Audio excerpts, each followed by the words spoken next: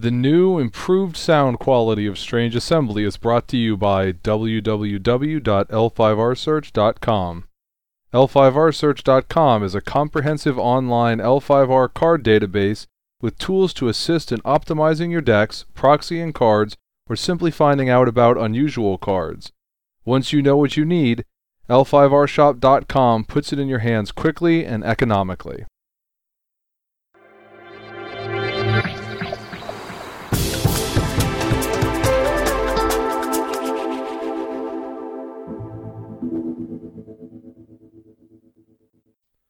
I'm Chris Stevenson, and this is Strange Assembly. You're about to listen to the second part of our recording session on July 24th. In this one, Jay, Trevor, and I get into these specific cards in Forgotten Legacy and what we think about them. Hope you enjoy, and I'll see you at Gen Con.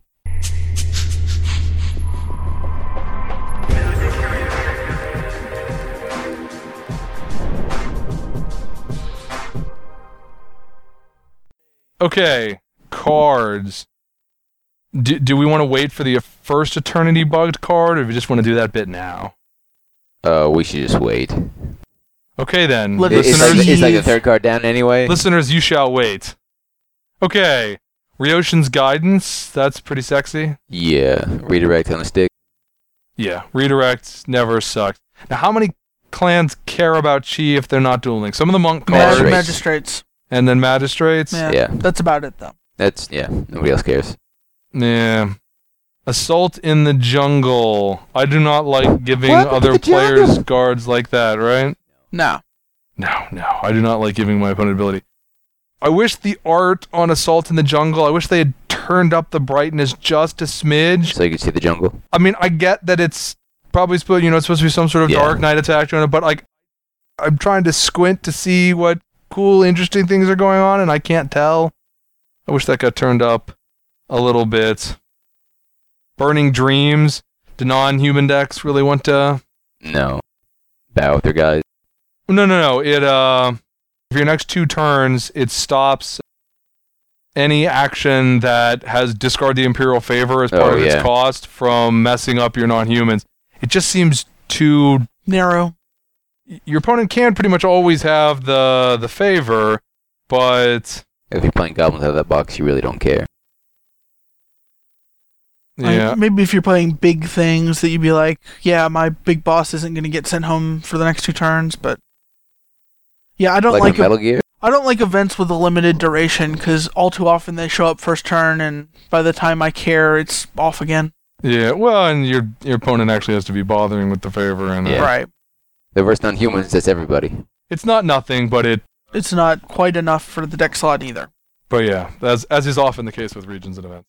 Let's see, then we have Willing Spirits. I think you were trashing on this card's effect. Wouldn't be the first time.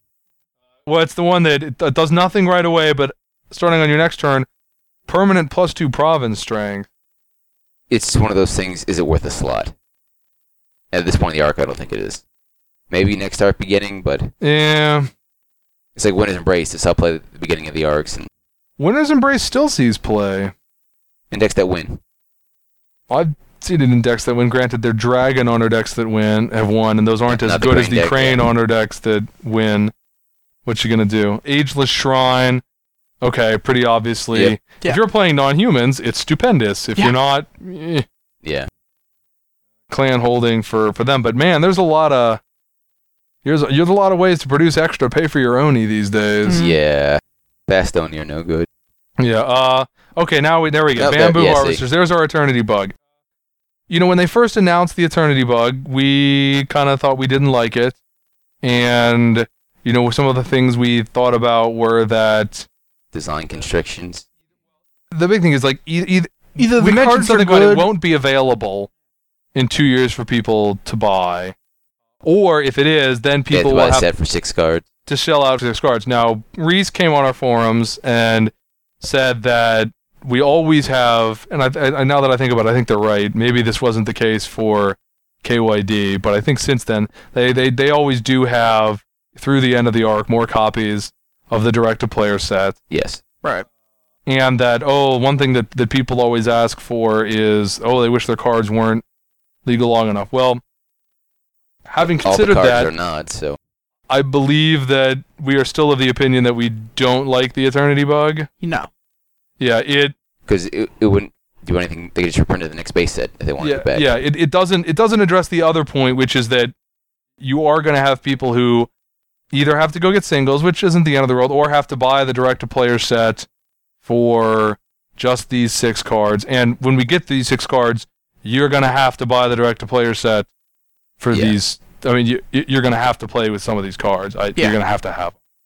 And it's design constraint. There's a reason why cards from 4 years ago aren't legal. There's difficulties with trying to manage that much stuff. There's difficulties with obtaining cards. Right. It's only when they're starting the new environment that they pick which cards are going to be legal for it from before. Yeah. Not 2 years before the new environment starts. Yeah, I mean, and it's 6 cards. It's not the same as having, it's not the same as having multiple sets worth of cards that are laying around. It's not the same availability difficulty. It's not the same balancing difficulty. But it's the power difficulty. Yeah, some of these cards are really good. I mean, there's also design constraints in these too. When we look at Bamboo Harvesters and Border Keep XP, basically say we're committing to doing the Border Keep Bamboo Harvester thing for another arc that we haven't even thought about what we're going to do with that in the card game. And it may be that it shows up and nothing better than Bamboo Keeper Border Harvesters. Yeah. Right, but it means they can't experiment and try something else. You're locked in on that. Some of them aren't really design constraints, but Colonial Harbor really could be. Yes, fairly definite it will be. Making boxes work out is a huge thing. So, and I also think, I know Reese said that, not a big complaint, but something that people often complain about, their cards aren't legal long enough. You know what, other than the last non-dual bug set, I don't hear that. I mean, I know Brian hears more than we hear, but that's not really... It is something, I'm guessing, to make sure that people who come in after the start of Emperor Edition, they actually can continue to sell this direct player set to those people. There is not going to come a time in the arc where the set, the power level Jobingen Edition or whatever we're going to call it has, well, not even power level, but at some point, if you're, let's say you find out about L5R and you want to come in and it's the start of this Kote season, you don't want to go back and buy a bunch of cards. You don't want to go back and buy Death at Khotan. Because you know that's that... what I'm saying. These cards are so powerful, you're going to have to... but they're also... You just know that some of these really good cards, not only are the cards really powerful, so people may want to buy them for now, but even if it's late in Emperor Edition, you can still justify to yourself buying these because they are... You know that there actually is something in here that's going to be legal in the next set. So to me, it feels like sacrificing some CCG design benefits in favor of making sure that you can continue to push sales. And that's always present in CCGs. You could also make an argument, gosh, wouldn't it be great for CCGs if they didn't have rarity? But we all know how well that worked out when AEG sort of tried it in Rolling Thunder. So Rolling Thunder was great. Yes, unless you were in the business of trying to make money by publishing a CCG or being a store selling a CCG. There's always some kind of trade-off between some of those things. But Border Keep and Bamboo Harvesters are double-sided. I also do like that the art looks like, if you compare it to the babies, they look experienced, Yeah, what? Okay, there's no purpose to Bamboo Harvesters being double-sided, right? Just to not shuffle it in, I assume. Oh yeah, that won't stop me. Well, that's because you're true. It's because, of course, we're all playing with opaque sleeves. Right. Well, it's because you're Trevor. Yeah. Yeah, but... I'm half surprised you don't shuffle your Dynasty and Fate together sometimes. I've done it more times you'd believe. Well, that's... the simplest way to do that is just shuffle your attachments into your Dynasty deck. Yep. If you, like a smart person, have your Dynasty and Fate decks in different back sleeves, they should at least be easy to get back out. Just frustrating. There's worse things in the world. Now, what do you guys think about Bamboo Harvesters XP and Border Keep XP as cards? They only go in certain decks, but they're very strong for those decks. Bamboo Harvesters is a godsend for attachment-based decks. Border Keep, yeah. Yeah, I think any attachment decks or any combo decks are going to love the new Border Keep. The Bamboo Harvesters, the more I think about it, the more I think this is true, that the low honor clans are going to want to stick with the old... Except for Scorpion.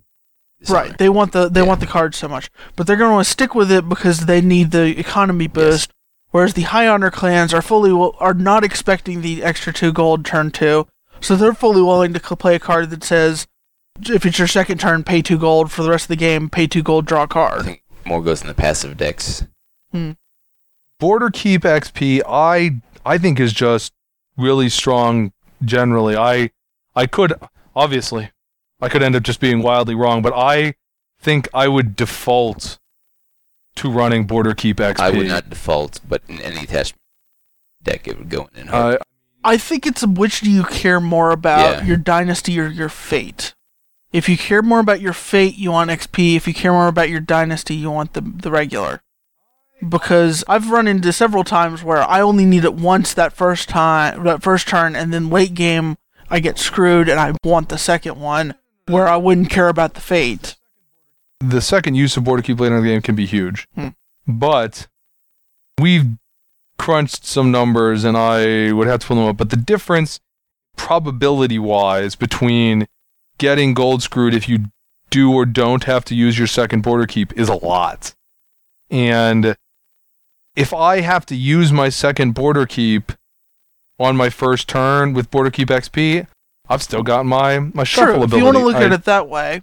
I would agree, though, that late game, the difference between getting a Dynasty full of holdings and a Dynasty full of personalities is much bigger than almost any difference in Fate hand you can come up with, unless you're playing... I mean, like if you're an Enlightenment deck, I'm assuming we're obviously playing XP or any sort of combo thing. But Bamboo Harvesters, I don't know. I mean, they're both cards are good. Economy is good. Maybe I was sitting on thinking, like, well, with Monk decks, we always complain about how you've used Pillars of Virtue and then your hand is drained.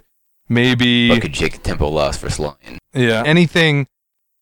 Potentially decks where you're more likely to drain your hand faster, turn Bamboo Harvesters into something better. I mean, because if you're just using Harvesters for cycle, that's not at all the same thing as card draw.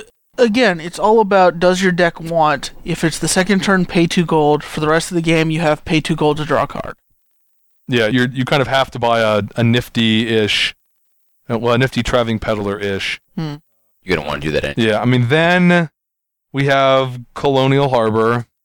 That's pretty filthy, right? Yeah. Yes. Well, that's one of those that either your deck wants it so badly or it's worthless for you. Yeah, if your box looks so bad, it's worthless for you. If it doesn't, you need to play this card. Exactly. Yeah. That's what it comes down to. And it's Eternity bugged. Yeah. And, I mean, in addition to the obvious Border Keep and Bamboo Harvesters XP commit you to using that system, Colonial Harbor seems like a big commitment design-wise. Yes, it does. Yeah. To have that there. But I agree that the 6 gold holdings needed a juice. I mean, Diamond Mine you hardly ever see. So clearly, with the current curving of holdings, the 6 gold holdings need some kind of jump, but man, that may be too much. That's a heck of a thing. Into the Crab clan personalities now. I think it's interesting. Each clan has 4 personalities. Yeah.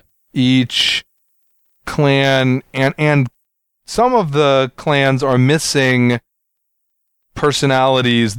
There's no personality support for their existing themes. Yes. Or for some of their existing themes.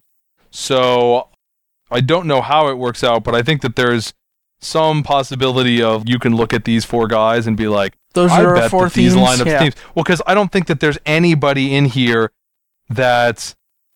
Sorry, every theme that has been announced has a guy. Has somebody in here that relates to that theme. I don't know how much theming there is left to do. I mean, it's like, oh, what a surprise.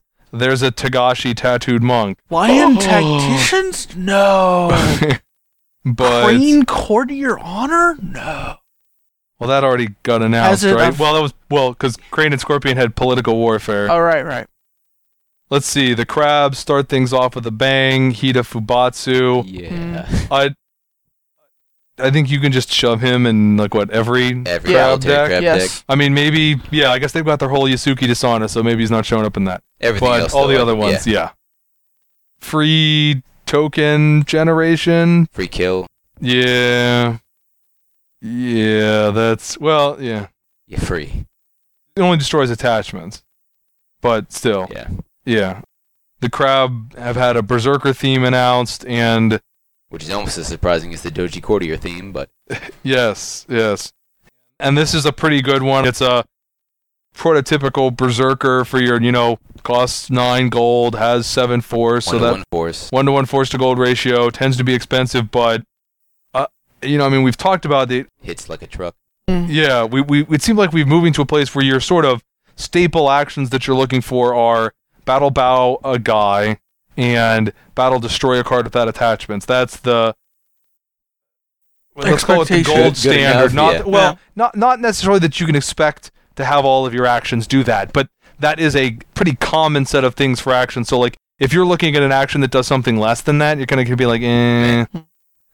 And yeah, I mean, we are at the end of the arc, and Forgotten Legacy is definitely pushing that up. But Nikaru doesn't just have bow a guy. I mean, it bows him, and he may not Don't get up. perform actions.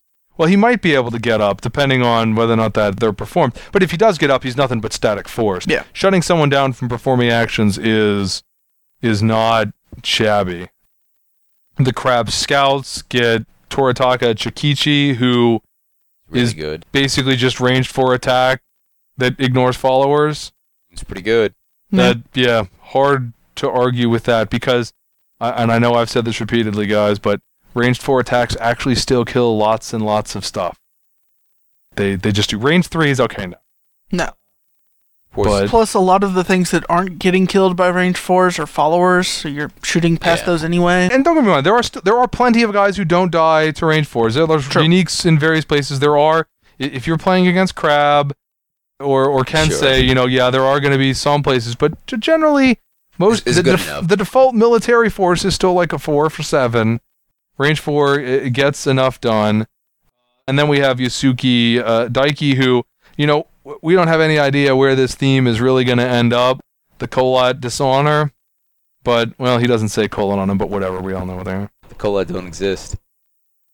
Yes, and the Yasuki Daimyo is not at all the No, Kolat Master. Certainly not. No, that couldn't be the case. But he seems like he's aimed at being the Yasuki version of Seiya or Benaha or Yeah. Jitsushi or whatever. That open. I mean, this guy basically you just have the option of, instead of losing the 2 honor, Lose production. you have the option of paying the 4 gold. But 4 gold is a if lot. they don't do 4 gold's a ton, and if they don't do neither, the guy can't move and can't assign. So, I mean, there's no, like, somebody with Jatsushi or something like, oh, well, I won't assign him, but I'll move him in later. I mean, it just Yeah, shuts him Locks down. Yeah. Given his comparators, he seems like a guy who's going to be a staple of whatever that deck ends up doing. Something is very wrong if he isn't a staple, Yeah. I Yeah. think. The Crane get an Asahina for their Air Shugenja theme. You bow him and give all of your provinces +1 strength, and then if your opponent doesn't destroy any of them, you get 1 honor. So he's like a little mini Last Step Castle. Yeah. Hard to we don't know how things Hard Yeah. to say without knowing his theme how he's. I mean, right now, I don't think you're gonna. There's just way too many options for Crane honor Yeah, it won't fit decks this arc. to play a guy who doesn't do anything like that. Over in Crane Scoutland, we got a 4/3 for 7, which is, look, there you go, normal military stats. We shouldn't be seeing any Crane complaining about him having bad force, right? And he drags somebody over. Yeah. All right, so that's not shabby. It's not battle kill a guy. The scouts always have movement But, shenanigans. Yeah, and he is not in any way dependent on a recon action. So that's interesting. Doji Hakoseki is the nasty. Crane unique. Yeah, she's pretty stupendous. Lots of personal honor. She's got the duelist. She's got the magistrate. Open shutting down somebody's abilities. No way out of that for them. Just Off. So yeah, sorry guy, I guess if you've got multiple abilities, you only get to shut down 1, but Yeah. But still, that's shutting down handy. someone's best ability. And and the battle, basically, I mean, it's a duel, but you're going to win the duel, You're right? playing a crane 'Cause you're deck. playing- So, you're playing a dueling deck. MSE actually does not help her duel because it's a battle duel. Yeah, it does, because you're going to lock everyone else down, so the guy there is... You get to bow the enemy personality and gain 2 honor, or if they're dishonorable, you get to kill them. That's Sounds fantastic. Again, we've talked about battle bow a guy being... This is just all upside, basically. You also gain 2 honor, and best battle, destroy a dishonorable guy, gain 2 honor. good. She got a 6 honor requirement, too? Yeah. Yeah. Yeah, not like Oh, an yeah. above box honor. I mean, she does cost 10, so it's not like she's doing all Yeah. of this for 4 or something.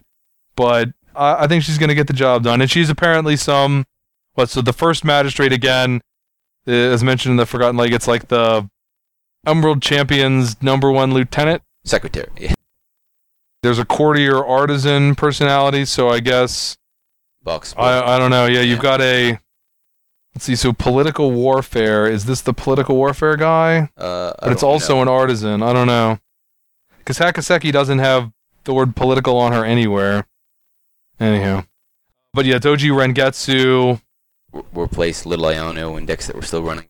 Yeah, I mean... Otherwise, I don't think she's going to see much this time of the arc. She's cheap and she's 4 personal honor, but discarding the Imperial Favor to shut down someone's ability, that's less attractive than just having that as an open. I mean, You wonder why. she's got to because she only costs 6, but I'm in the favor control deck. So yeah, she must be political warfare because she's the favor control. And then she's 4 personal honor in a box. Well, that's 4. Yeah. And that's just a bonus that every so often you'll throw the favor to turn off a good ability. No, I think it's just the box with 4s for each new player. Yeah. Dragon start off with Katsuki Nubane, who Investigate. is, well, yeah, I mean, that's the Katsuki Investigators is the theme. He is a courtier duelist magistrate, and I found it interesting. I wonder if we're actually going to see more Dragon courtiers because the write-up, and I've said, as far as I can tell, the write-ups for the themes are 2 or 3 2 people. paragraphs of story team, and then the mechanics. design team has their bit. And the design team section at the bottom of the write-up Nice. repeatedly references Katsuki Courtier. Yeah.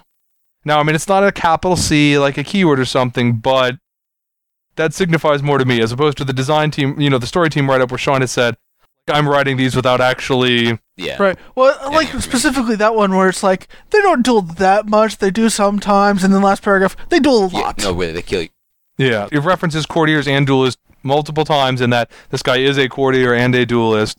So, I mean, it may be that is going to go there. But he's 4 personal honor would look. I mean, Crane, that's nice on a Crane to have 4 personal honor. Dragon don't get a lot of guys with 4 Yeah. personal honor. And they're usually like blank spuds. D7. Dragon decks would, they actually still running like Katsuki Taiko, who's Blank. boxable, but not really. She's got a buff honor requirement, so early on, she isn't as boxable as you would like, but she still gets jackpot boxable, yeah. And she gets played because she's got 4 personal honor. And you just don't get a lot option. Nabane has 4 personal honor. He got the 5 chi. He's got a real ability. I think open bow and attachment is actually a serious ability. There's a lot of attachments because around. it's open. Yeah. Oh yeah, and especially against Followers. If you can, I bow your Taoist archer. But even against items, Yeah, Rising Sunblade, you're still getting the force, Another but head. you're not killing me. Wormbone Katana. Yeah. Yeah. I also liked. I think maybe my wishful thinking upon reading his flavor text has been borne out. But they're talking about throughout the Empire, Katsuki trained magistrates, and as everyone who listens to this show now, the whole Katsuki thing spreading is one of my pet things. Well, Chris loves the Katsuki. well, you also, I mean, one, I just think it really does not make sense if you have the Katsuki Daimyo elevated in the way that she was, and then nothing happens relating to the Katsuki method. But also, That's since too I early for her. She's well, above since that I now. actually do, and that's in the write-up. In the write-up, it makes a point of mentioning that the Empress has not gone and shown favoritism to her former clan, so it's not like the Empress is out there pressuring people to do stuff with the Katsuki method. But also, I mean, I was in Winter Court, the second Winter Court, the online play-by-post, and that was one of the canon clan goals was to spread the Kitsuki, was to try to get other people to adopt the Kitsuki method. We did, in fact, get the two clans that did not agree to start permitting Kitsuki training of their magistrates were the Scorpion, who had the goal of stopping the Kitsuki method for obvious reasons, and the Lion, who... Are the Lion? You also just had kind of one player who I imagine was someone running the show and was virulently opposed to the Kitsuki method, to the point where literally I'm like, then this was the one where I'm just like, I'm gonna leave this before my head explodes. I as a person can't deal with this, wanting to throttle you this much.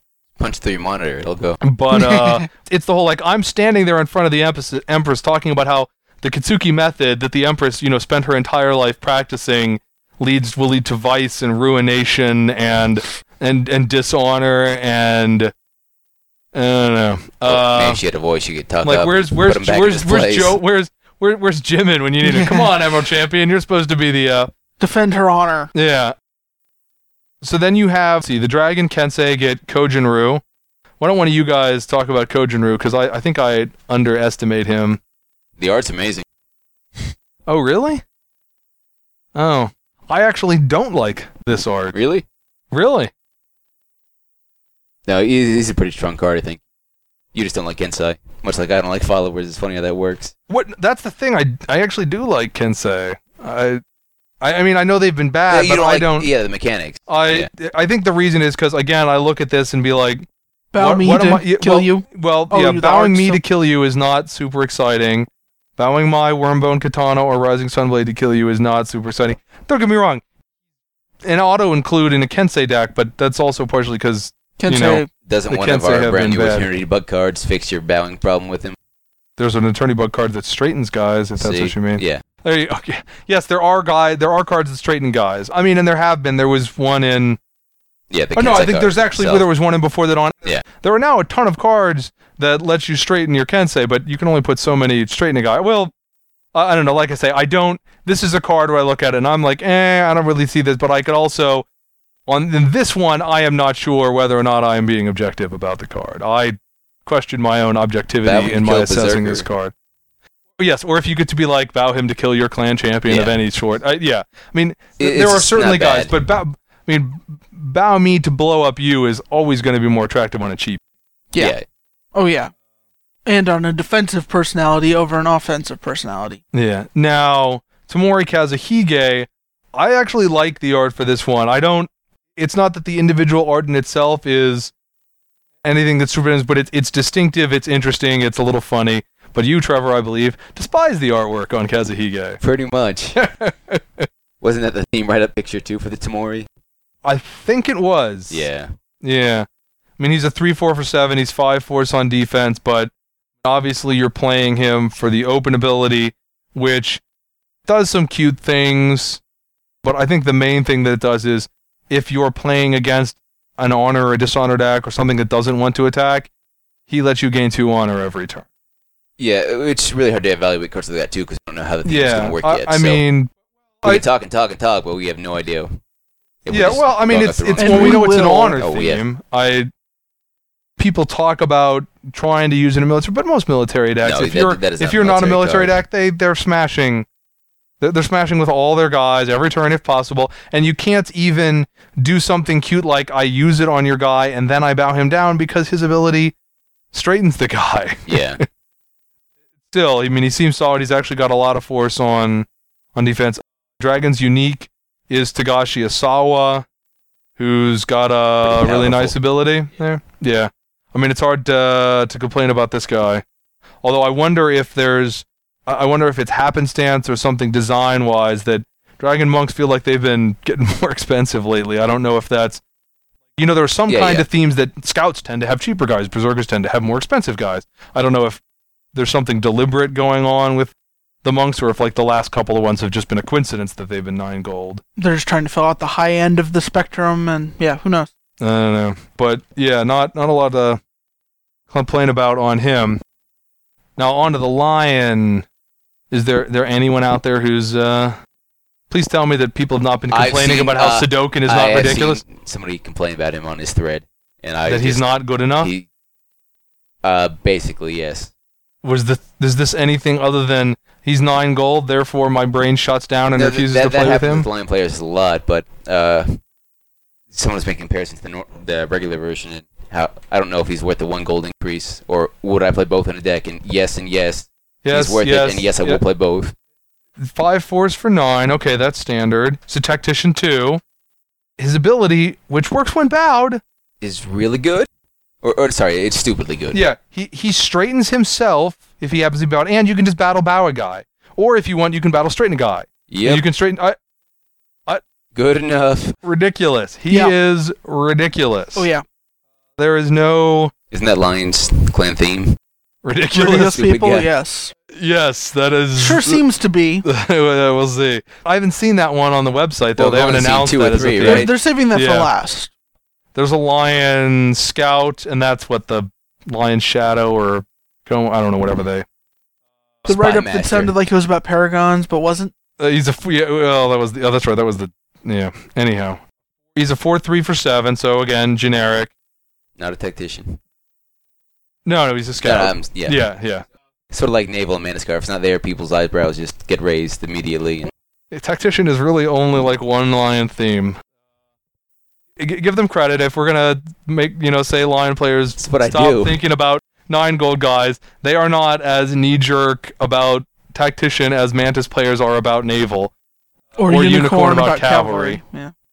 Although it's really easy to slip it on cavalry, man.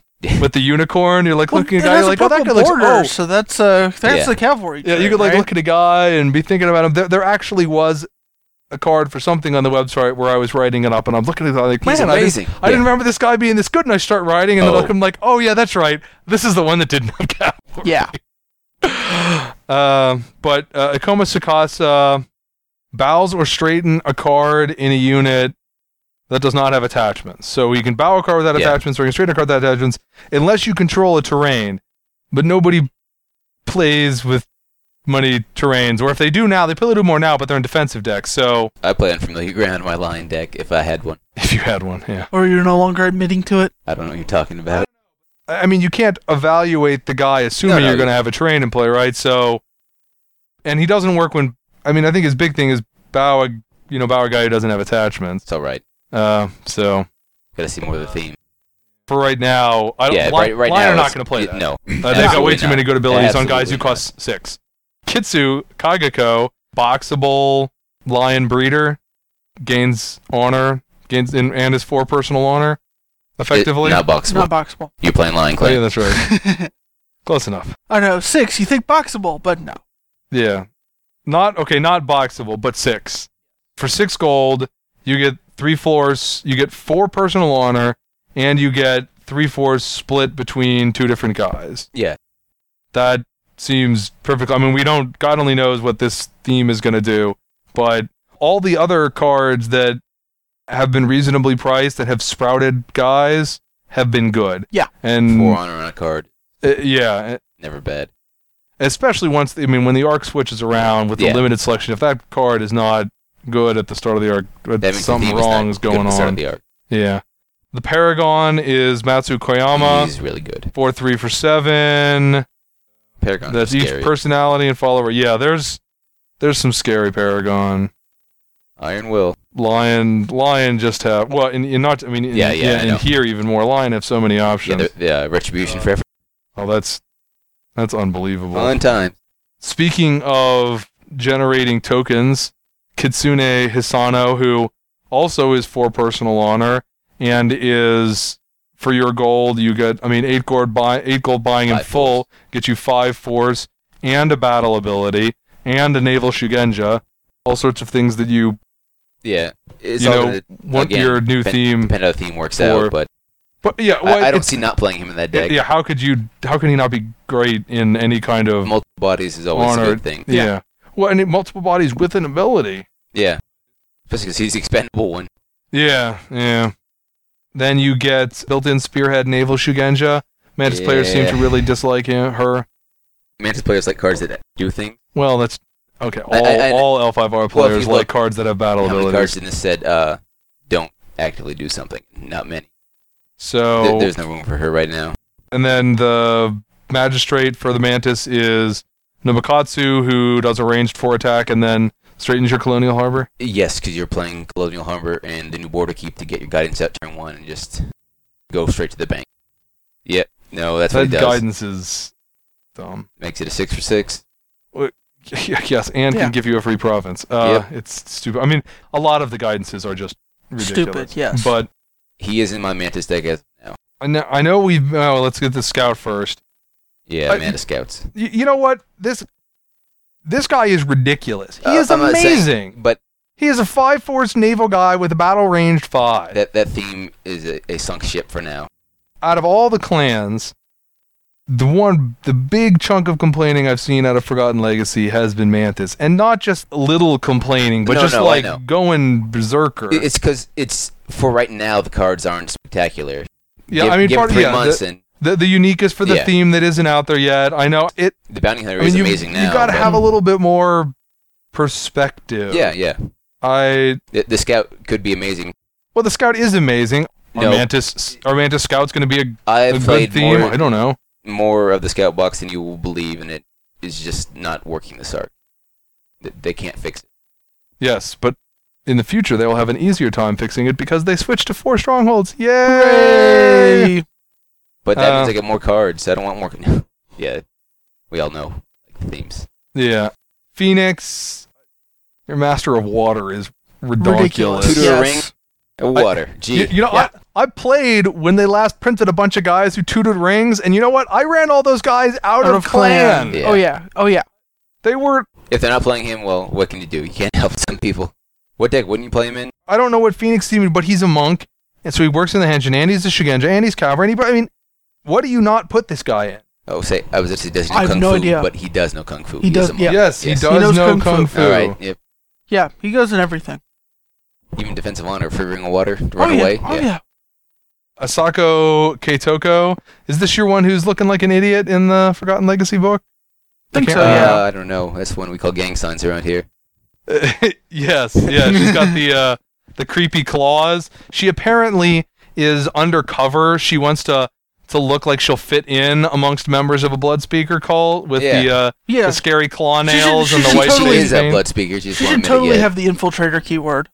Battle, 0 someone's force out, and destroy a card without attachments if the guy is Colette Ninja or Shadowlands. Yep. That's not bad. Seems good, yeah. Seems like you can get Colette Ninja and Shadowlands on people and battle killing naked guys, battle zeroing. If you get to either, obviously if you kill the guy, great. Yeah. But just zeroing the guy out and killing an attachment, great. And zeroing a guy's force out, okay, that's not the greatest thing in the world, but that's still a fully functional battle action. That box it is. But it zeroes before it kills the attachment, right? So if you kill a weapon, they're now like negative force. Yes, they are actually. Well, they are 0 force. Right, they're 0 force. But if you later try to increase, then they have to make up for the hole. Yes. Or drop the JEV. Got to pack 2 or 3 to beat that Phoenix deck right now, anyway. Yeah. Just in case JEV wasn't on the basically auto include list, we now have for current arc military card. Asako Karachi. No. That's another yes. They want to. Yeah, we'll get to ridiculous Eternity Bugged strategy. Karachu, guy who never bows. Yep. Yeah, that works out pretty well. I don't think there's nothing to say there. A little better than a Spearhead, never bowing. Yeah. I'm just gonna take the favor. Anything. Do all these things that require bowing. Yeah, I'm still good. Okay, now I know that Phoenix have been hurting for actually decent 4-3 for 7 Duelist Yojimbos, and I know that this is better, that Sawakin is better than the ones you've gotten before, but I'm still not pumped about this guy. And yet, what is it about that price point that, because you guys had the blank one, right? And then you had the one that ran home? Yeah, we keep getting so many 4-3 for 7 Duelists with a little bit extra. It's silly. He doesn't look silly, he looks serious. He does look serious, but yeah, he's just -5 force. Scorpionox. A what? He was one of the later bad guys in Transformers after they killed Megatron. Oh. Yes, I'm sorry. Scorpion, apparently no being cutesy for me. 5 force for 8. Battle range 4 and cause an honor loss if that killed anything. Yeah, if he killed something. Also, I have to say, and looking at this art, this guy, Higaonna, dude's just asking to get ganked by all these Ronin in the bar. I mean, like, marching in. Maybe that's his plan. He's not just that he's holding up his badge, he's holding it up in the most prim little upright posturing with, I mean, I think literally his nose, his nose is turned up at them. He just seems to be asking to get his butt kicked. Yeah, he's a solid card. Yes, certainly a solid card. Beyond solid, I think, is Bayushi Toshimo, who I think signals the demise of Bitter Lies as a Scorpion theme, because he has all the keywords for the new Paragon Yojimbo. Or they got even crazier. And he has the Bitter Lies Kensei keyword, which... Because that's what I really want from my Yojimbo, is someone who wants to kill themselves. Okay, he's got the 4-3 for 7, sure, right? He works with like 17 different keywords. He's got bow an enemy card without attachments, but then he also... Okay, his ability isn't as good as I remembered it being. If you control a courtier, which you will, it negates the thing straightening. But it, I apologize, I thought that went through attachments. Well, there's that 4-horse courtier from last set, Iron Flowers, stuff like that. Yeah. Okay. Bowing cards without attachments and then not letting them straighten, that seems more fair than I was remembering it. I was thinking that bowed through attachments and negated the strain. Oh, Ororu? Yeah. Yeah. Old Pajama Man. Yeah, ranged 5 attack that your opponent cannot cost of pride or outer walls. Oh, really? A ranged 5 attack? That really does kill almost everyone. How's it worded? You can ninja sneak and they can't reinforce it?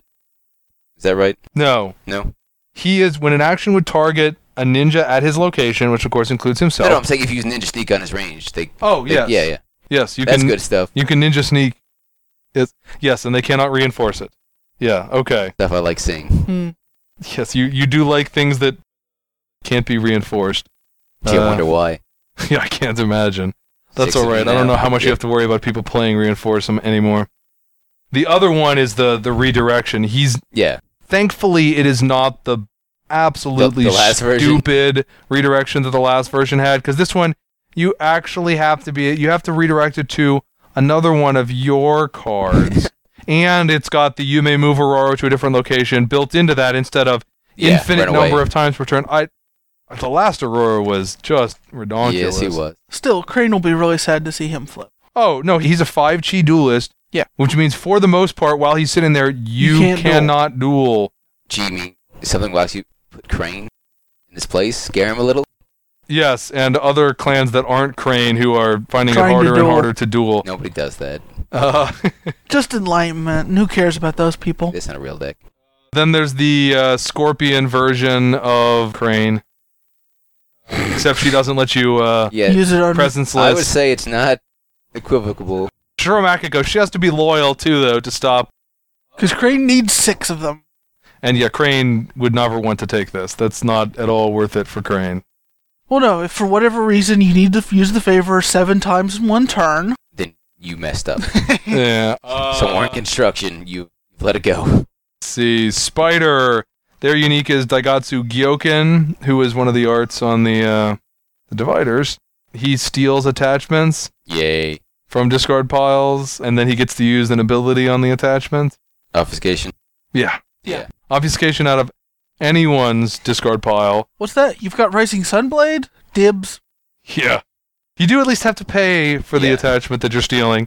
While I was looking back over the samurai cards, the prior version of Udamaru, who is pay 3 gold to steal the follower off of someone else, or the ninja card right now, is it Shadow Plays? Yes. Yeah. That's ridiculous. Yes. Shadow Plays no fun. Attachment decks. Free loss, usually. I feel like I've been violated when somebody plays that against me when I am an attachment deck. Lose deck. half your production, buy your attachment, and then... It's one thing when you battle blow the attachment up, but steal it? Yeah. Oh, that's not right. It's like a 10-4 swing. Daigatsu Moroda, who is... When it's interesting, yes, Gyoken does still have Shadowlands. I'm looking at these again in light of having seen... Yeah, the Daigatsu still have Shadowlands. Everybody but the monk has Shadowlands, so apparently the Empress hasn't been that effective at painting people out of the... Only the baby. But you're 4-3... Bow an enemy card without attachments. Nothing spectacular. Usually. there's nothing wrong with him. I mean, he bows an enemy card that has match. If you perform the Dark Virtue, he bows. But yeah, given in the context of all the insanity in Forgotten Legacy, the Paragons in this arc. So yeah, they have. Wait and see.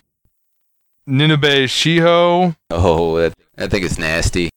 This is how you do real ninja. Kill the guy, kill Mike. Jack Micah. Yeah, none of this bowed. No. You unmake them. Yeah, and you'll always be my little boxable pud for whatever. You can either get the personality or all the attachments on the personality. I see many clan champions hating that guy. I see everyone hating that guy. Especially champions. Yes, but the more expensive you are, the more you hate. Yeah. Yamazaki is free money. Free money. I'm sure you can. If you can't work with free money, it can't really help you. Yeah. Now, does their deck run any of the... Do they have any reason to run a 6 gold holding? Yes. Because their box works in battle already. I know Reese's box, or the one Reese posted, has the secluded... Oh, that's right, Secluded Outpost. So you could bow that. Yeah, so... Well, but even if you don't have that, you got Border Village or something, you're probably getting 4 gold for free. That's not shabby. You always, with the attachment decks, with that deck, you're always going to want to be able to pay for your attachments. So let's hit up the rest of the Dynasty cards before we break again. Unicorn, get the goofy art Death Priest guy who looks like he should be a Goju. Maybe the Goju got to him first. Remove a personality in a discard pile from the game and send an enemy personality home. Bow them if the guy you remove was dead. It's alright, but we have no information to go on, so... Yeah. Well, and kind of inherently... There's a serious cost. You can use it. You can try to make sure you get cards in your discard pile, but because of Border Keep being around instead of just pitching guys on turn 1, it's harder to... Early game have people... Yeah, it's early game to be guaranteed. You have to make sure to do it yourself. Yeah, but is he cavalry? Oh, of course, yeah. Yeah, so early game doesn't matter as much. You just steal that's too. Right, yeah, that's a good point. And you could potentially use... If you are fighting early on against Breeder, if they just have like the one guy in their discard pile, nope. Okay, that's not going to happen much that you're actually going to be able to turn off their box. At that point, they've already got but zombies. Every once in a while, hilarious. Every once in a while, if you can. It makes you feel better. Yeah, Moto Zhao, 6 force cavalry for 10, battle, destroy, just period, destroy an enemy card that attachments. None of this restriction stuff. He's amazing. I guess I don't put him in Battle Maidens at this point, because Battle Maidens have enough actual Battle Maiden Paragon stuff that they're going to want to use that he can't, but... the straight Outsider Keep, Smash... Anything else. Yeah. Junpei, a boxable. See, I remembered that the Unicorn Stronghold has a different gold production. Line aren't worth remembering, it's okay. Boxable Tactician, not Cavalry, but his ability works from home, bows an enemy card without attachments, and if it's a personality, you pin him down, and he can't run away anymore. Annoying. So if you're playing Outsider Keep, a lot of times you don't care all that much about guys being cavalry, because you have a lot of non-cavalry guys. I mean, you care, but it's not the end of the world. I mean, how does he fit into that? If you're actually assigning him, how do you evaluate him? And it doesn't really matter that much if you can use him when he's home. I'm not sure if he'd make it now, but... Yeah. Because they have so many good infantry guys, they kind of want to keep enough cavalry to steal one for free. He's a boxable, but whether or not somebody's boxable, as I mentioned with the line, matters less than sometimes people talk. So the fact that he's a Unicorn boxable, and it's not like they can boxable buy him as a Cav guide, Cav tactician, and sleaze something. The Battle Maidens get Itaku Jiyun, who I'm guessing is some sort of sop to the poor Battle Maidens because they didn't get Shimate Keep. No? Shimate Keep is strong. Yes, it is. It's stupendous. This personality does not have a battle ability. No. And she will be a target. She's pure meta. Yeah, she's... Don't get me wrong, it can hurt a lot. She does assure that if all they're doing is dishonoring guys, you still have one personality you can use your Battle Maiden cards on. But she's just going to die. Yeah, I feel like they have enough that they don't need to run her. No. But maybe next arc at the start. Yeah. The non-human stuff, which does not... I mean, they say Naga on them, but these are not... No. These are not your daddy's Naga. Nick! Yeah. You are not... If If you just wanted to play some kind of non-human, you're fine. If you're yearning for the days of old in your Naga, that's not going to happen. So you get the gigantic Dark Naga, who negates his destruction. For near no cost. Yeah, and, I bow my Bamboo Harvester. Or I bow my region? Yep. Right? Yeah. Yeah. Because you're playing 3 of those anyway? Absolutely. Well, and he's even a card you can consider not in non-humans. I mean, you can consider him just normal card. Next to nothing? 3. Yeah. For a beach stick? Yeah, and if you're going later on, like I said, you always at least have your Bamboo Harvesters for a forest if you're a low honor clan looking at him. And for Phoenix Burner Nation, he's a Shigenja. Yeah. Bow a unit. Sure. Destroy it before the turn ends. That sounds disgusting. That's a heck of an ability. I don't know about the rest of the non-humans outside of their own little world, but that guy's going to be around. There's the Shakash, who is the Naga commander who you can bow or send home an enemy personality. Yeah. He sort of is 4/2 for 9, but he can get cheaper. Yeah. I'm not pumped about him. The gold cost matters more when he doesn't get the reduction. Yes. Yeah. I know you've got some other non-human commanders, but I don't think you've got enough commanders that you're actually gonna... You gotta play followers too, otherwise you... Yeah, I don't think that's... They get a Shugenja as well, the Sleepless one. Again, effectively a 4 force for 9 because there's no faction discount, the equivalent of 9. Bowing a Forest or a Pearl to give your non-human cards +1 force. Nothing spectacular. You have to be playing a lot to care. I mean, it's not like I can't just play actions from my hand that give all my guys +2 force. Yeah. I think that deck will depend a lot on how many force you see early to get explosive starts with your gold. Yeah, well, I think that deck is not going to be Naga-based. No. Yeah. Not the scarier version. Yeah. It's going to be Goblin-based. And then the last Dynasty card is the Second City. Now, I opine that you should basically be putting this region in every deck. Yeah. I'm not sure about that. It makes your deck 39 cards. Certainly. If that were the case, Ring of Void would see play in every deck too. Well, there's an argument to be made that it should, but this is even better than Ring of Void as far as that goes, since I guess it can show up on a Border Keep or something like any region, but that's going to be true of, any region or event. I'm not saying it shouldn't see a lot of play. It clearly should.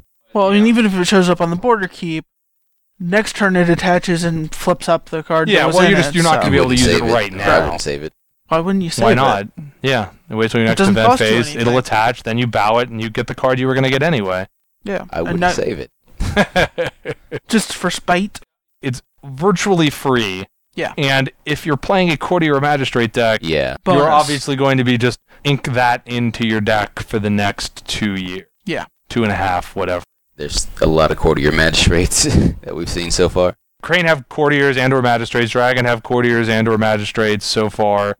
Mantis have Magistrates. Mantis do. Phoenix do, because the Inquisitors are. Scorpion do. Yeah, that's half the clans right there.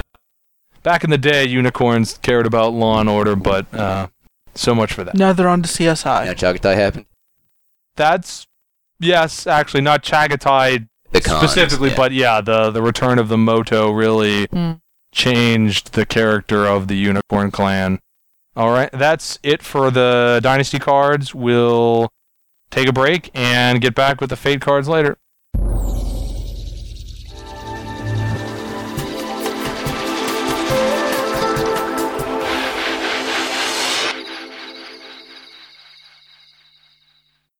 Now, in this upcoming segment, gentle listeners, you may notice a lack of Trevor. I suggest you keep this in mind when you might happen to be considering bad-mouthing Satsu. I'll be good. Okay, going through the good old AEG numbering of cards. You know I like the tangent, right? Do you sort your cards in the same way that AEG sorts them? Because I don't. No. Okay. Back in Gold Edition, when I collected full sets, I would put them in numerical order, but not since then, no. Oh, I do have full sets, but I always, sometime millennia ago, I decided what order I wanted to sort. So it's like personalities, and then by clan, and then holdings, and events, and then regions, and then now Celestials. Although, I don't know if we're going to ever actually see a non-rare Celestial again once they got past that initial batch. Where they, we can't have this many unique Dynasty side rares, so we have to make the clan one. Maybe they'll make a non-unique Celestial. No, probably not. That would be silly. Yeah, I don't know. Maybe, what was your non-unique clan champion? Maybe he'll become a Celestial. Ujibitsu, yes! Yeah, see? I would love Ujibitsu's guidance. Yes, and do it! It doesn't count as your guidance for being in play or something. Yeah. Yeah, and then on the Fate side, I do strategies, followed by various attachment types. But I think these are... These front-load the attachments? Well, they had always front-loads the attachments, but I think it's in alphabetical order by the by the card name. On the Dynasty side, it's events, holdings, personalities, regions, and it's specifically Celestials, events, holdings, personalities, regions. On the Fate side, it's followers, items, spells, strategies.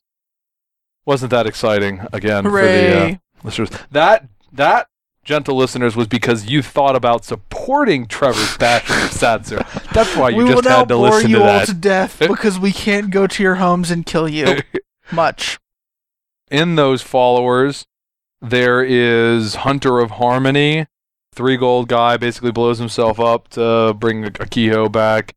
I don't really think it's worth 3 gold. No. Unless there's some ridiculously broken Kehoe, like if they made Dove Tattoo without raising the honor requirement by 5, maybe it would be worth 3 gold to recur it, but short of that, no. Do you notice that they banned Dove Tattoo? I wonder why. It was like the follow-up banning, just for the heck of it. Scourge of the Seas, 9 gold for 5 force and making your guy naval. I like making my guy naval, but that's a lot of money. It is a lot of gold, yeah. I just don't think he's going to be able to make it in. Probably not. Now, the Vengeful, 8 gold, 6 force, kill action, and if you're non-human, it straightens the unit. So, obviously, this is going to be a non-human deck. Does this have a chance of making it into normal old follower decks as just a 6 force for 8 and battle range 7? Maybe. I mean, if you replace your Taoist Archer, you're gaining a force, but you're losing the card draw off of it. And your ranged attack is going from a 5 to a 7. True. I think I like Taoist better because drawing a card is good. Yeah. So that means this guy... If you want a 4th Taoist, there you go. But obviously, non-humans, ridiculous. Yeah, straighten the unit? Yes, please. The Black Pearl. If you're 4 gold, you get to take a guy from a discard pile and put him into play. And it actually costs you 4 gold unless it's one of your non-humans, and then it, presumably your non-humans. I guess it could happen to be someone else's non-human. And then you get your money back off of the Black Pearl. Buying guys back out of discard piles is handy. You get to do it right away. Is it worth the 4 extra gold if you're not a non-human deck? If you're buying a guy out of your deck, you're paying the 2 more because you're not getting the Dynasty discounts, and then you're paying 4 more for the Black Pearl. Right. I don't know. I mean, it's one of those, you can certainly see games where it's like, oh, you've killed my champion, well, guess he's back. But at the same time, you don't really want to plan for that, i.e. you don't want to have it in the deck for that. Yeah, you get to steal from your opponents once you've killed their really good guy, but their really good guy may or may not work with your deck. Right. I mean, maybe a Super Friends deck where you're like, okay, I've got like 12 guys in here that you're probably going to kill at least one of them, and I'd like to see them again. But short of that, and you can't do it right in the... I know there were a lot of people who liked it. Well, plus, that's right, and I hate this card. Well, it's the Black Pearl. Oh, yeah. Its preview prompted like 3 pages of Pirates of the Caribbean jokes, puns on the AEG forum. You know what I see most likely playing it is Phoenix, because we can't use Will with our Shugenja. Yeah, but Will's a battle action. Right, but what I'm saying is, And Will reduces the guy's gold cost. Right. And doesn't cost any gold. This is so much worse than Will, isn't it? Right, that's what I'm saying. Okay. Samurai decks are going to play Will over this. Shugenja decks don't have the option. I don't think it's worth it. I don't know. I'm not saying they'll play it. I'm saying they'll be the first to play it if it is playable. The Cursed Relic, any number of times really good. per turn, range 3 attack, or at least your guy's chi -1. It's a range 3, so you're probably not willing to kill your guy to make yet another range 3. I'm just guessing. Probably not. I mean, if it was one of those, your guy's going to die anyway. Yes, if your guy is going to die anyway from something or another. And range 3s don't kill a bunch. You have to make a decision, because the good ability bows it. Yes. So then you can't do it. And the other ability is remove an enemy card without attachments from the game. That's just a pretty good, but that's the money. Yeah, that's what you use it for. The first ability is, you're playing Breeder, or you're playing a bunch of little attachments that I need to strip off before I use my money shot. But, yeah. How does this compare to Rising Sunblade or Wormbone Katana? Because there is a limit at some point. Right, you can only have so many giant weapons. Yeah. I don't know. Wormbone Katana is better than that. Yes. Oh, yes. So, this ability is better than Rising Sunblade's, right? Because Rising Sunblade is the same ability, but there's a force restriction. Yes. But Rising Sunblade has 2 more force. And another cheat.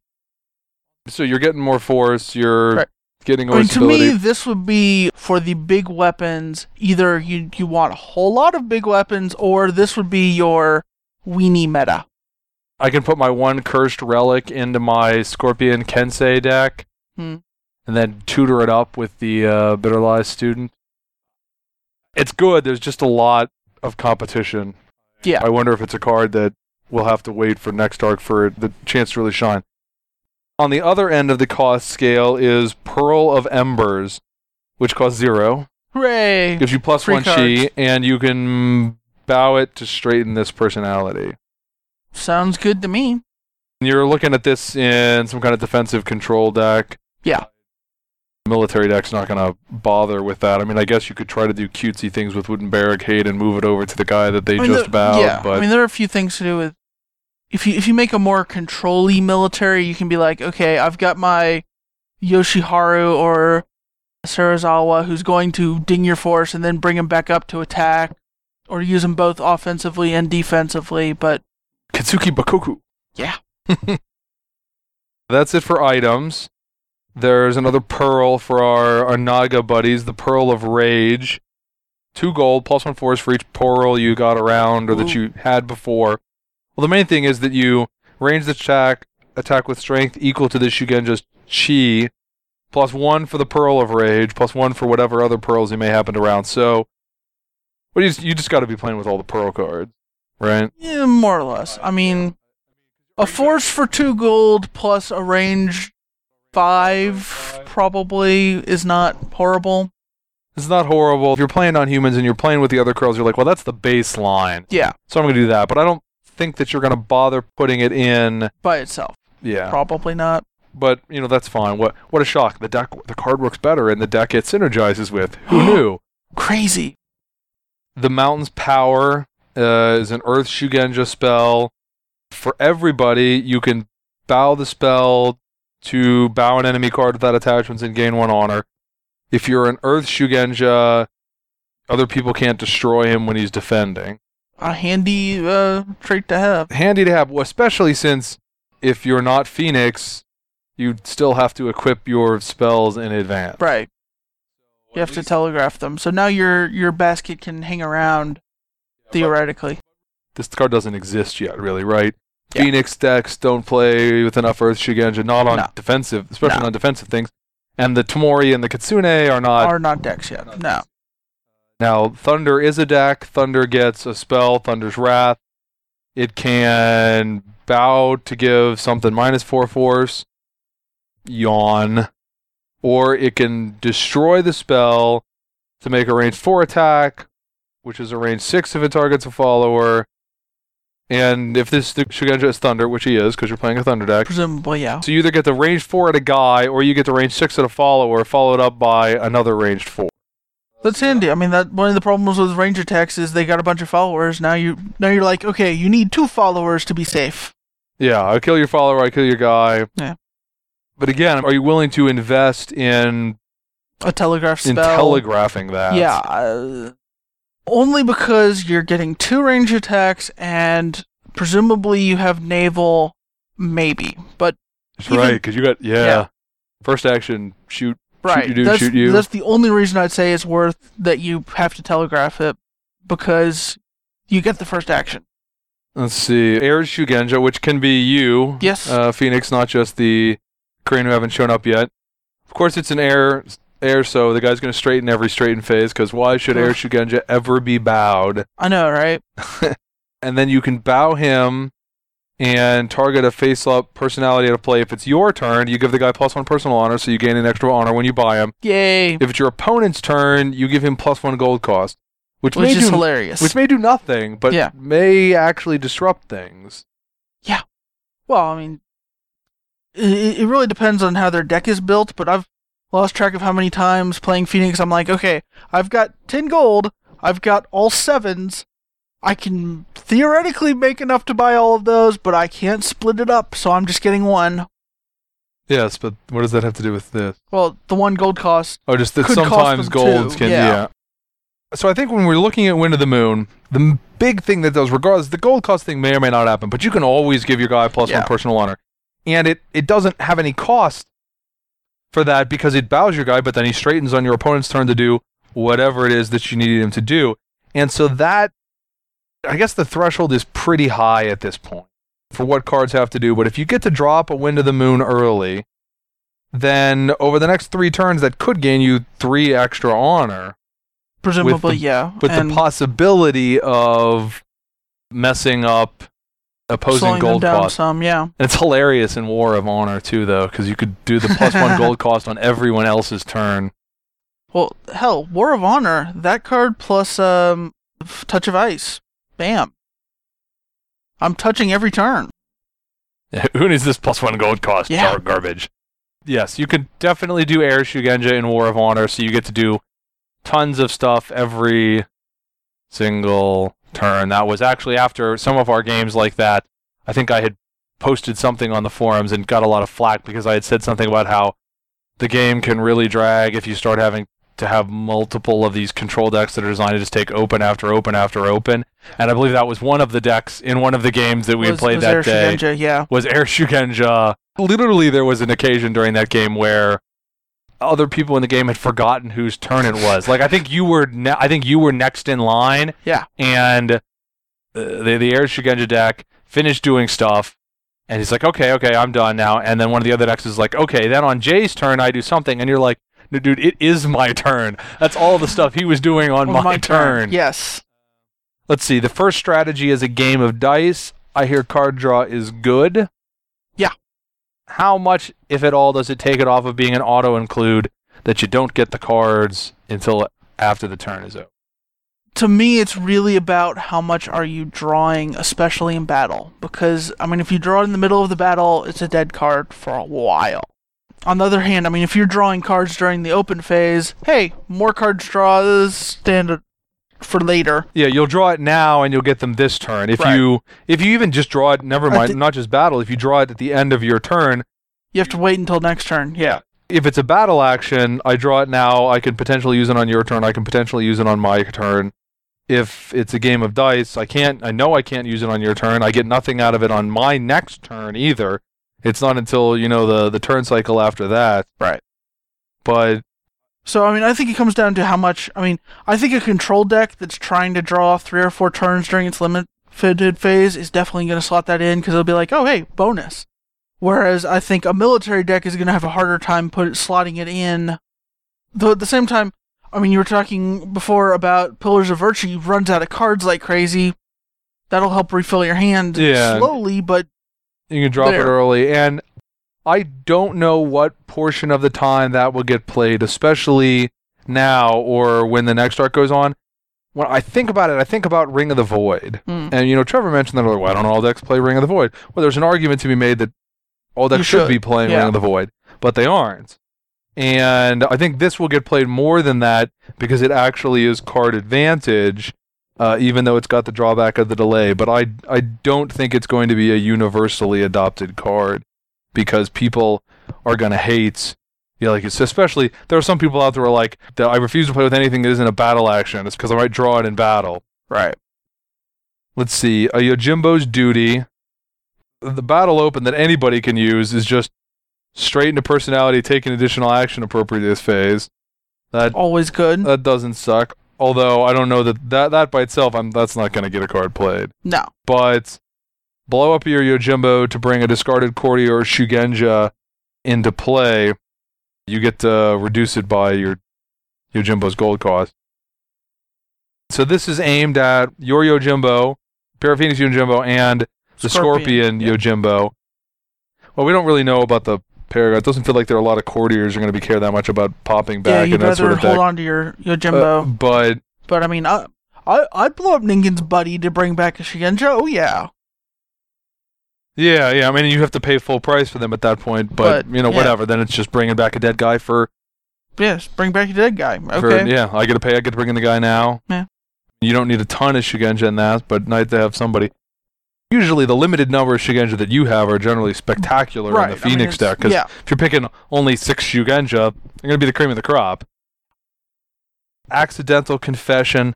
Do we remember what the other strategy card was? Was this? Oh, Duel of Haiku is the other.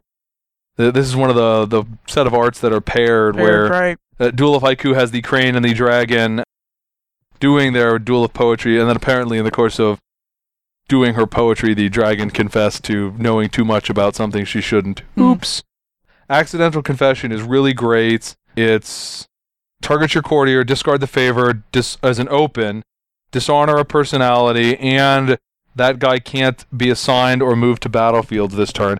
This generated, I don't know, a 6+ page thread about people talking about how much this hoses military decks, and it's really pretty fantastic. Really strong, yeah. Obviously, especially out of Crane, who are like, oh, I discard the favor, like don't care. Yeah.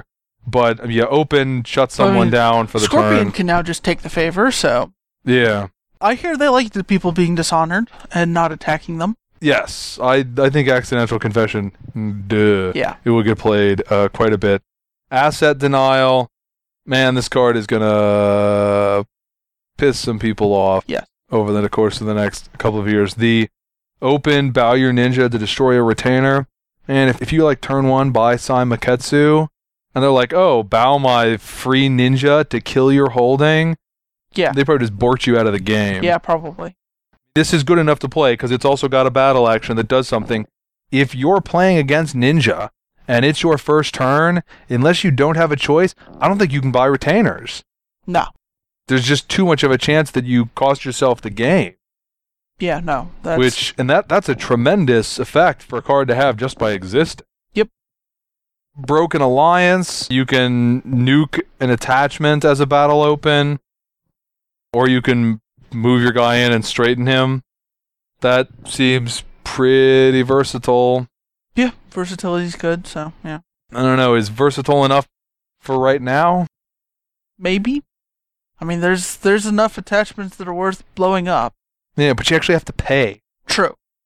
You usually don't have to pay to kill attachments. I don't know.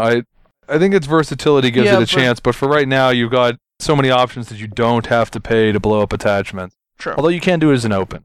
Yeah. So I don't know. Its versatility may keep it in. Oh, look, we got to a card that will be played. Cast Aside the Weak. Oh, yes.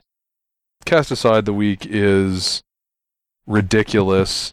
Open straight in a unit is not something that needs to be thrown in on a battle action that's going to be an auto include in every Paragon deck for all of next arc. Yeah, I mean, anyway. That's almost good enough to get played just for that action. Well, not quite, but almost. I mean, we were just talking about battle open straight in a unit isn't. You better really need that unit to play it for the open, because this would be a great card if it said, a great auto-include card if it said nothing more than battle, target your Paragon, destroy an enemy card without attachment. Lion, play with a tactical action with the gold cost that does that. Yep. And that gets played. And this does it for free. and it does it without gold cost. And then as a bonus, if for some reason you don't have a Paragon, but just a Samurai, then you can just bow the card instead of destroying it. If for some reason that comes up, and then you get the open. And it's a 4 focus value. Of course. There's a lot of really good stuff in here. I think Cast Aside the Weak is, out of all the cards, the one that I most immediately think of that keeps popping up when you're trying to evaluate other cards. You're like, well, this seems like it would be good, but it's no Cast Aside the Weak. It's no Cast Aside the Weak. The flip side, I talk about some of the linked pictures. We'll skip ahead a little bit to Grateful Reward, which the Cast Aside the Weak sort of has the evil spider paragons telling the peasants to pike off. Yeah. And the Grateful Reward has the lion peasants, presumably the lion, presumably the peasants. Yeah, doing something nice for them. Grateful Reward is also amazing, ridiculous. Yeah. Reaction to being at a battle for free. Get a 1 force follower, get 2 honor, draw a card. This card is what I think of. There was actually a lion player who was like, no, I won't play this. I refuse to play anything that draws me, because it's not a battle action. I wouldn't want to draw cards I can't use in the battle. I'm like, you're wrong. You're wrong. You're just wrong. Yeah, Grateful Reward should, again, it's hard not to look at Grateful Reward and it's a cavalry follower. So how should this not be in every Paragon deck? Period. It does something and draws you a card and it's free. The honor gain is just gravy at that point. A lot of the decks aren't going to care about the honor gain. And that's one of the reasons why, we talk about Paragons being ridiculous. There are, and we're not even done with the Paragon cards in this set yet. Yeah. And they're getting shiny toys. So let's see. Then consideration as an open, one of your tacticians give one of your other guys +3/4s and stops the next thing that would target him. That's a lot better than tacking a card, I gotta say. Yeah. The force pump and just period, no matter what they do, that guy's got some protection on him.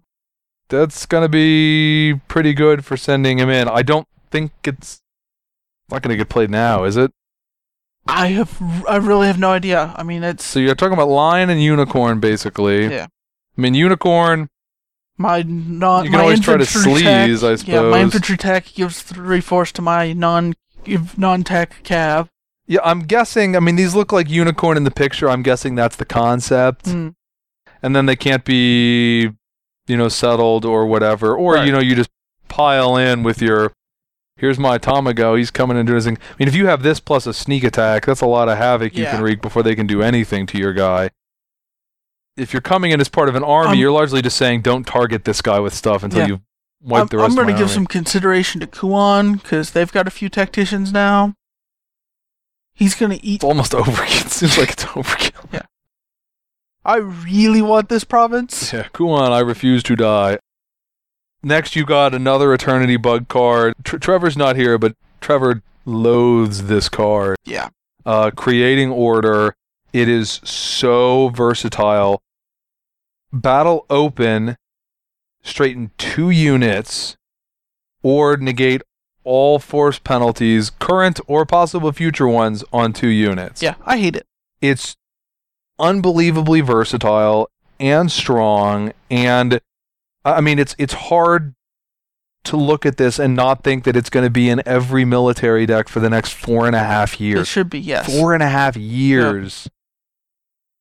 Yep. There are going to be games, there are going to be a lot of games won or lost by mising this thing off the top of your deck. Yep. And this is the sort of thing we're talking about when Yobingen or whatever's after Emperor starts. You're still going to have to go get the Eternity Bug cards because you have to put this card in your deck. You have to. Yeah. The aforementioned Duel of Haiku, open, bows someone, and dishonors them. Not only does it share Artwick, Accidental Confession, it's kind of the same thing. It doesn't have as high a cost, but it dishonors someone and makes it harder for them to show up in a battle that turn. Mm.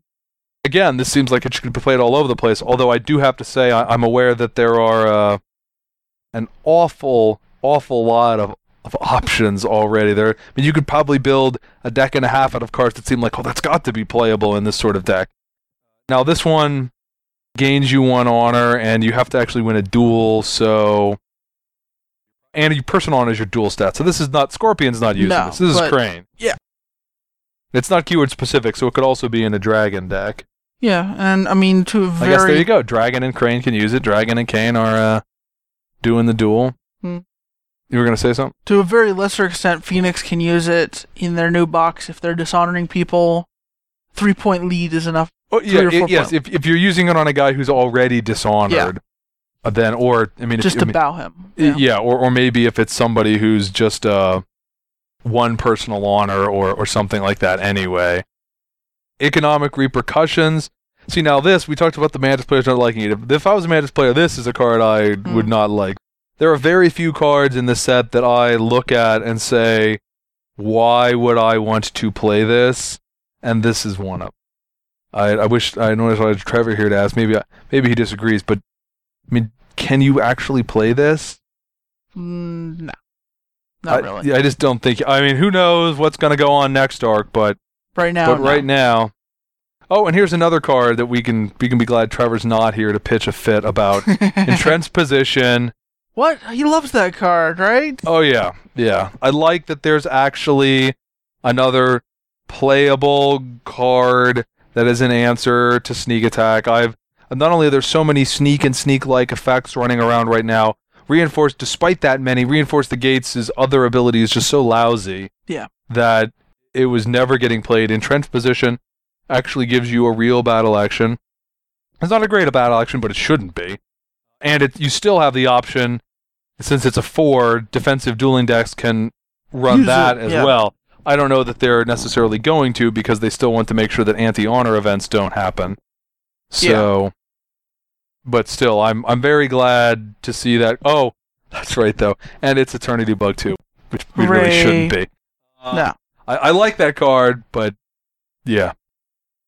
Let's see. Now, something that should make even Mantis players happy, this is an amazing commander card, even though I don't get a commander, is Feint and Strike. It's a free route. Sold. And it's even got a focus effect that messes up somebody who beats you in a duel. Sold. Yeah. Oh, look, it's going in. Yes, you're playing this. It's the 3 of in all your commander deck. You had me at free route. Fruitless Search. Free Guy. How do you like free guys? I like free guys. You need to actually have actions that the guy can take. I mean, he's an Imperial Samurai Duelist Magistrate, so probably you don't have enough actions that are just Samurai in your deck. But if you're playing with cards that Duelists and Magistrates can use, especially the Magistrate stuff, free guy. You can even use free guy on the attack. Yeah. Oh, yeah. If you so choose. Is he an auto-include in Magistrate deck? I don't know if he's an auto-include, but I think a lot of decks would want to play him. I mean, I've lost track of how many times I've seen the defensive honor dueling deck be like, okay, I've got 2 guys. If you bow both of them, I'm screwed. Now I've got a 3rd guy that you need to bow. Yeah, it's someone I can, early on, maybe, you sometimes have a few too many cards in your hand still. I don't need to risk I kind of to build up my guys who are going to bow to do stuff, bow for Last Step Castle, whatever. Fruitless Search, he can just run out there. My guys are going to die anyway when they defend. I may as well get one for free out of my Fate hand instead of paying for him. Yep. Grateful Reward, we already did. Gripped by Terror. I think this is effectively a non-human only card. -4 force to 1 opposing personality, +1 force to all your guys. Yeah. Obviously, that's not happening in non-human. I don't think it's happening in Oni either. No, that's for Gabo. So, yeah, this looks like Gabo. Do you actually use this in Gabo, or do you just stick with like something that works on opposed? I mean, Border Ambush gives all your guys +1 force on opposed. True. This would probably be 4 through 6 of Border Ambush, in my mind. I think it's going to have... So if you need that many Border Ambushes... Which you don't. Yeah. The fact that you have to be opposed to use this, I think, is what sinks it. If you're in an opposed battle, -4 first versus their guys versus an extra +1 for each of yours, I think you could go either way, but I think there's still just better options than that. Heart of Darkness is going to continue, apparently, the effort to make actual good terrains and terrains that don't have focus values. So we had rocky terrain that was playable for defensive decks because of bad attackers. This one bows guys with 4 or greater force. So any other military deck, almost. And again, you're bowing them before the battle's resolution. No, you're not bowing them right now, so they don't. They get to still keep acting. Yeah, you can't shut down their action. They can't straighten either. They can't straighten after, and you get to do 2 of them. There's not a lot of. I mean, nothing's going to be like battle bow 2 guys. That's not going to happen. If everything goes to hell, you still have the option of bowing 0, so you will never have to bow one of your own guys. Now, again, a lot of competition for slots. Maybe this doesn't get in now, but Heart of Darkness is something that when Emperor rolls around, you've got to go back and look at this as something to especially really consider. It's looking like the Lion Scouts. We've seen several things where they're talking about terrains. Yeah. And you could certainly see that being played in Lion. Unique, Honor Never Falls. As a focus effect, you delay the consequences of losing the duel. As a battle action, you straighten your guy.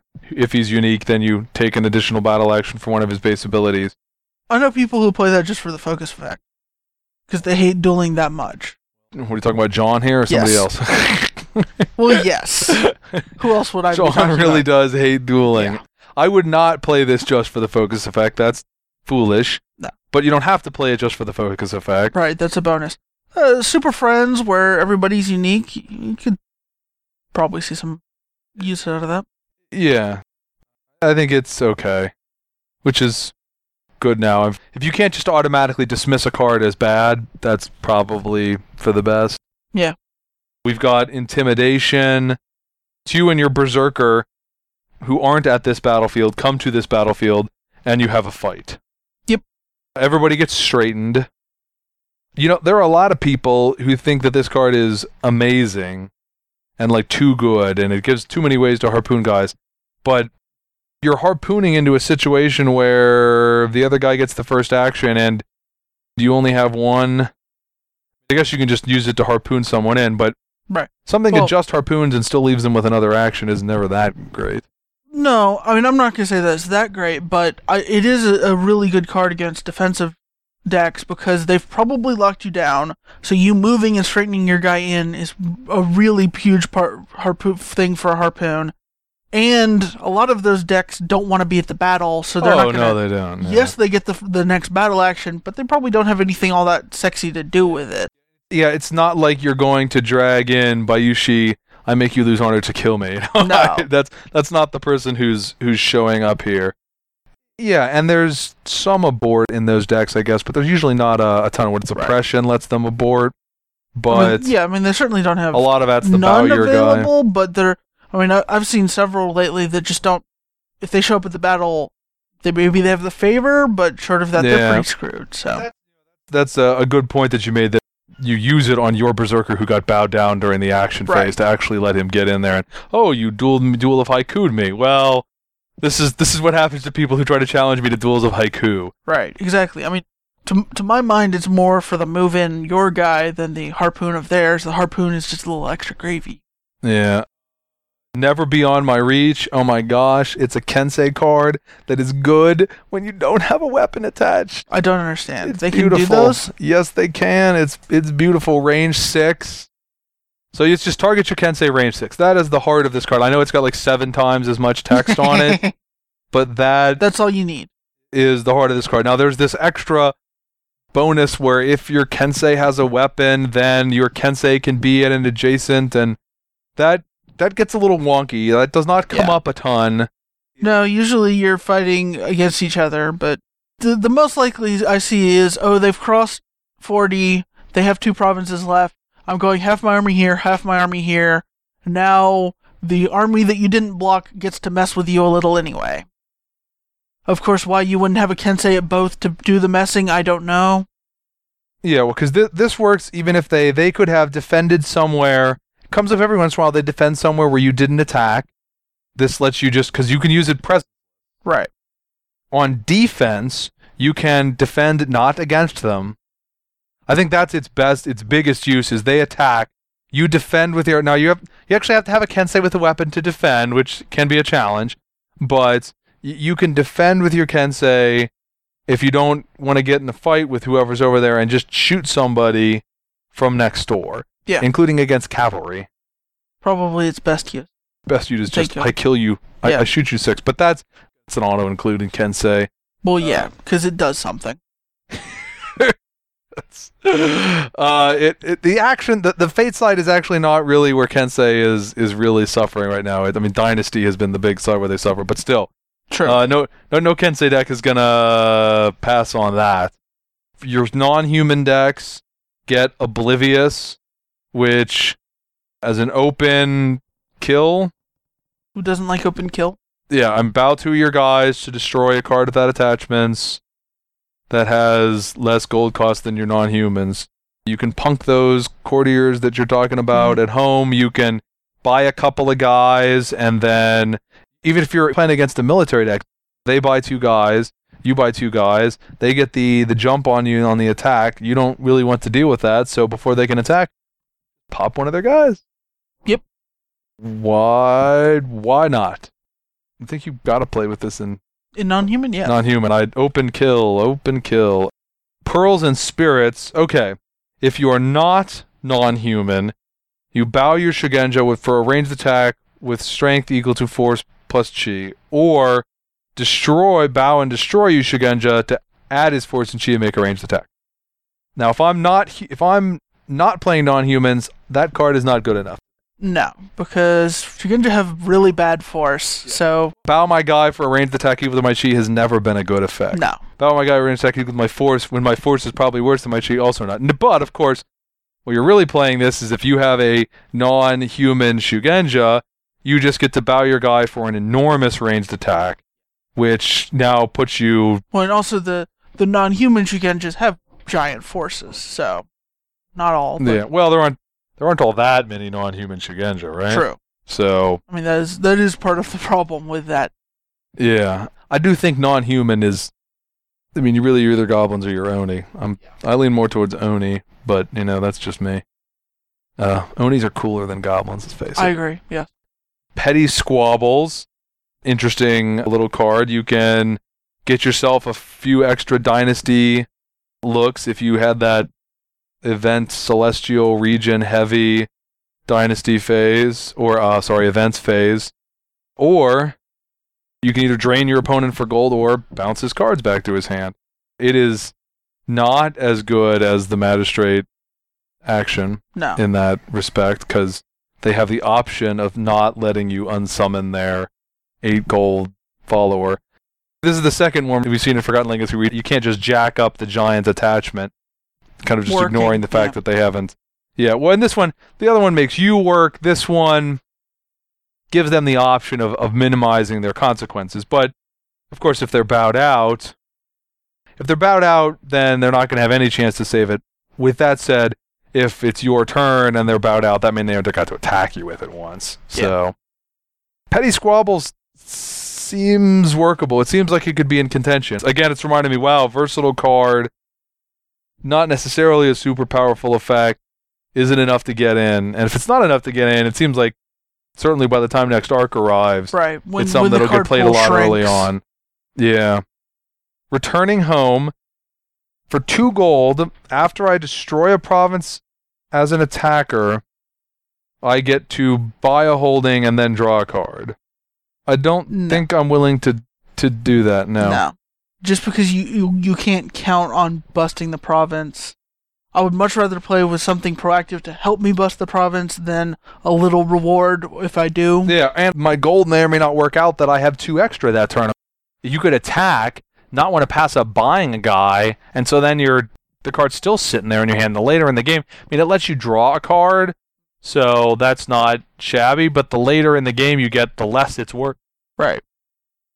Maybe in Unicorn, just because it's like, okay, I'm going to sleaze a province and get a free holding, but everyone else now. Another civility sort of variation. Seem to be getting a lot more variations this arc on different ways to bring discarded and dead guys and guys in provinces into play during non-dynasty phases. Rise of the Dark Naga is just bring your non-human personality from your province into play. Unlike civility, you can't blitz with it because you have to already have 2 guys in play. Right, but still, buying that giant Oni you just flip and attacking with him immediately is pretty good. It's good. I think that the inability, and you get to refill the province face up, I think the inability to blitz is a big downside. Can sort of generate card advantage, but it's in a different way. Like civility later on, if you have guys who are just discarded, you can not only use civility to get a guy now, but just to get more guys than you would otherwise be able to if you've lost provinces. Right. Rise of the Dark Naga also sort of lets you do that because it refills the province face up. But it doesn't guarantee it'll be a guy. Yeah, you don't know what's going to be coming up there. It's the same kind of card advantage that Famous Bazaar gives you. I don't know how that's going to work. I mean, there's a lot of stuff that non-humans can't play with because they're not samurai. They have a lot of sexy options already. They do. But yeah, something to keep on the radar. For your scouts, you get one of the new reaction-style recons, Seeking the Truth. You get to put a non-unique battle strategy from your discard pile back into your hand, and then it'll punish you a little bit if you didn't destroy the battlefields. You know, scouting for a field is battle, put a card back in your hand, and I hear that gets played a ton. Yep. This is a reaction that puts the card back in your hand, and it gives you recon. That seems good. I agree. I think this has got to get played by scouts, especially if scouts were if anybody's actually playing. Yes, if anyone's actually playing. If anybody's scouts. playing scouts, then yeah, they should play that card. Well, Unicorn would still need it if they were playing scouts. The other scout decks, your Crab and your Manta scouts now actually get to recon a province. It's a reaction, and it's a decent reaction, and so you can actually defend with that. Yeah. You don't have to take them, because if you take out the attacking army, granted you might get unlucky and destroy unlucky and destroy their entire army or send it home or something, so they have nothing left by the time resolution came around. Just the fact that it's functional on defense. So it can be a real drawback of scout decks to not be able to defend because they can't get recon, and that is a really effective way to get recon on your defense. Yes. Not to mention getting back a card, so yeah. The Crab, I think, are getting Siege Volley, although there isn't really anything specific about it to them. Battle range 4 attack. Battle presenceless province strength increase or decrease, although what do you need presenceless province strength decrease for? Obviously you have presence when you're playing it for that. Right. You have to have castles. I don't know that anybody plays with enough castles not anymore, not Back in Samurai, they did. Yeah, when you had the castle scheme. There you go. For War of Honor, you can use it to give yourself plus 30. Oh, yeah. Steadfast defense. Monk, so Dragon, Phoenix, Spider can all use this one. Straighten your personality. If that's all that happens, then you're bad. Yes. If you control a temple, you may target a personality or follower and bow or straighten it. So, if you've got a temple out, and certainly monks have reason to play temples anyway because of Sohei's duty. Yes. You can either straighten 2 guys. Or straighten your guy and bow theirs. And it's a Kiho, so if you're dragon, you can chain it with something else. Although, since your guy is already bowed, you probably already used your Pillars of Virtue. I mean, we really liked Sudoken, so this seems worth looking at. So long as you can actually assure yourself having enough temples. Yeah. I'd have to rebuild those to see how that's actually going as far as having enough temples. It certainly took a step forward with Temple of Harmony being in War of Honor. Oh gods, yes. That's certainly something that's got to be on your radar with monks. Sundering Strike. It's sort of route. It's free.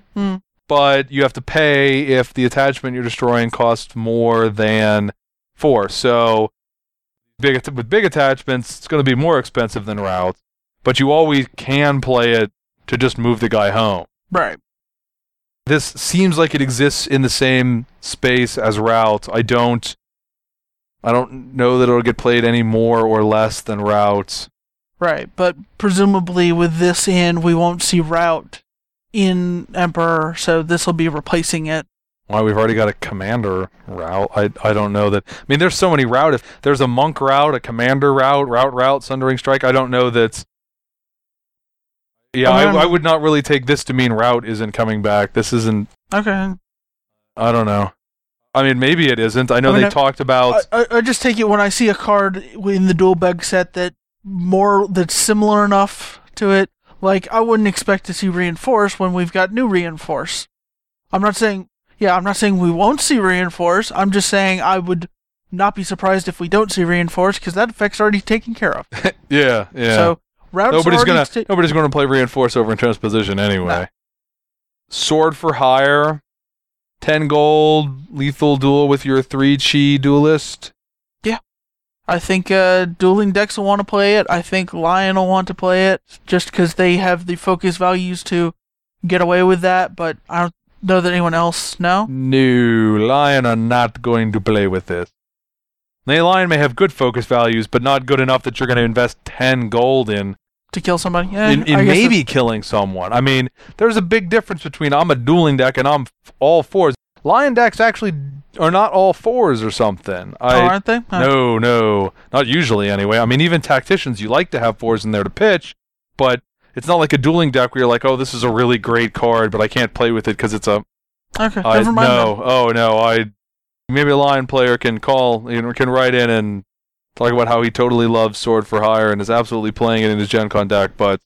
Okay, I could be mistaken, but. Yeah, I mean, I think you'll see it out of. That was just the only non-dueling deck I could think of that might have the focus values to make it worth it. Yeah, no, this isn't like Geisha Assassin where you have the option of just making them so big in the chi. 37 gold. Good luck with that focus. And now we get to what I think is, yes, because we're almost done, the last of the ZOMG. This is a ridiculous Paragon card, the perfect moment. It's retribution for your army. We called that counterattack. Yeah. It's counterattack on one problem. I mean, Rallying Cry and counterattack were 2, you must put 3 of these in all of your military decks. Yes. And perfect moment is more or less counterattack for Paragons and Battlemate. Right. You got to play with it. Yeah, I can't come up with any reason not. Yeah, Retribution can be such a game changer, but there's plenty of times when Retribution is just not going to get the job done because you only get to swing back with one guy. But even if you just get to swing back with the 2 or 3 guys you just bought, that's enough. That's going to be enough. Yeah. That's 3 stupendous Paragon strategies in this. They are going to be. I mean, I know the Spider Paragons are in trouble, but it's stuff like this is one of the reasons why Unicorn would be good and Lion Paragons. Lion have so many options for filthy decks to make for Gen Con. Yeah, I definitely think that Lion Paragons and Battle Maidens are gonna be War of Honor serious contenders. Yeah. Oh, and in War of Honor, there's all kinds of hijinks you can do with this. During this attack phase, your personalities may not assign and will not move unless they are Paragons or Battle Maidens. Hey, allies! I think the U still prevents more than one province from falling. Right. But your allies get to come in regardless. Yeah, so there's definitely some cuteness if you want to be really wacky, that. You could just toss that into random decks. I'm not going, but does anybody else want to gang up on this player? Well, that's it's not, but it could. Wouldn't it be funny if it did? I'm not saying it's a good play. I'm saying it's a funny play. Well, that's just me. Like I was writing when we said, you remember True Strength reaction, blow up a guy after they play a Dark Virtue? I always thought that was a very flavorful, good thematic card. I'm like, oh, if only in War of Honor, because there were more players, you'd be able to play this for somebody playing a Cast Aside the Weak. That's a Dark Virtue. I would enjoy it to no end if True Strength was actually to accomplish something. It won't. There's one of those things. No one's going to play with it. No one's going to put it in the deck for it to happen, but if for some bizarre reason it did, it would be awesome. It would be great. It would. That's all. It would be on par with the Double Doomed Intentions to put my Ring of the Flame into play. Yes. I'm like, exactly. It's like, it's peaked right here. It's all downhill from here. Crane and Scorpion squabbling with each other. Like, okay, you're both dead. Ring of the Flame. Ha ha ha. Wanted for questioning. I guess this could be in your category of replacement cards potentially because it's awful similar to some of the Magistrate cards out there. my Magistrate sends an enemy personality home for focus value, and if he's dishonorable, it doesn't kill him, but it destroys all of his attachments.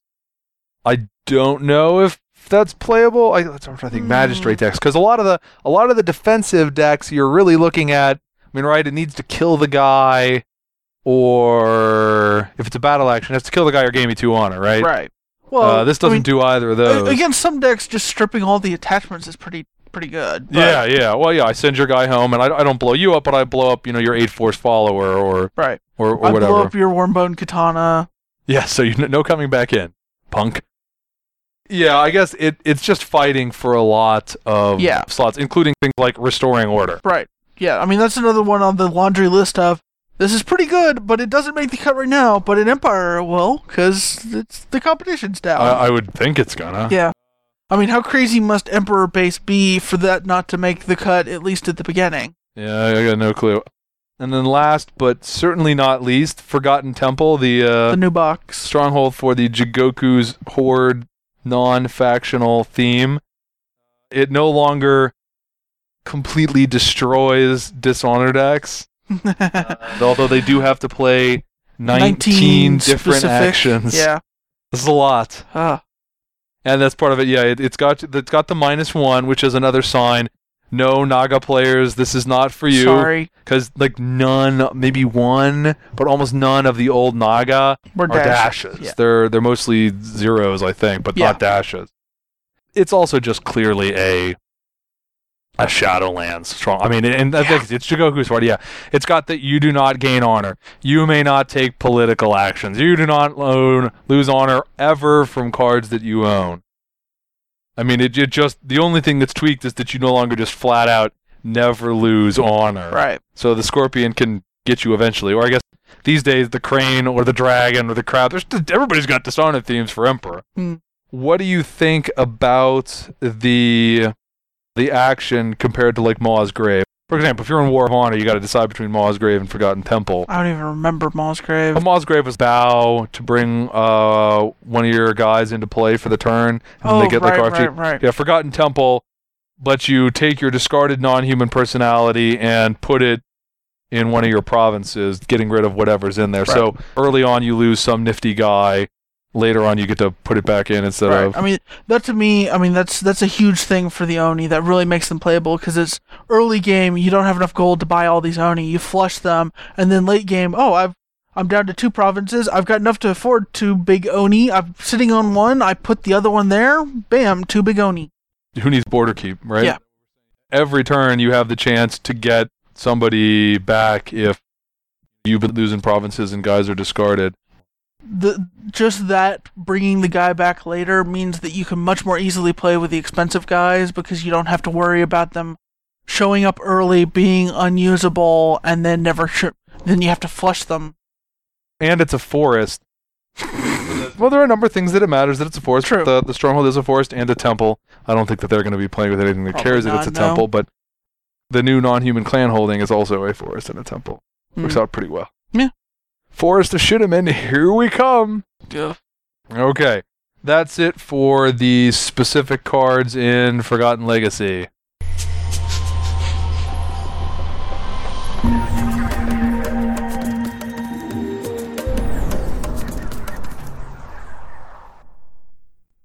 So we're back in this third segment because, as you may have noticed, we did things differently this time. Instead of me doing my usual anal retentive, take a bunch of notes, divide all the cards up into what sort of theme they work with, and then go through the themes that way. We just went through them in the order that they naturally show up in the box. I thought that might be something different. So I want to ask you, the listener, I feel, having gone through and done it this way, that it did not work as well. Because when I divide them up by theme and we talk about them like that, it naturally leads to us talking about what the different decks have been doing and how the different decks are being affected by the new expansion.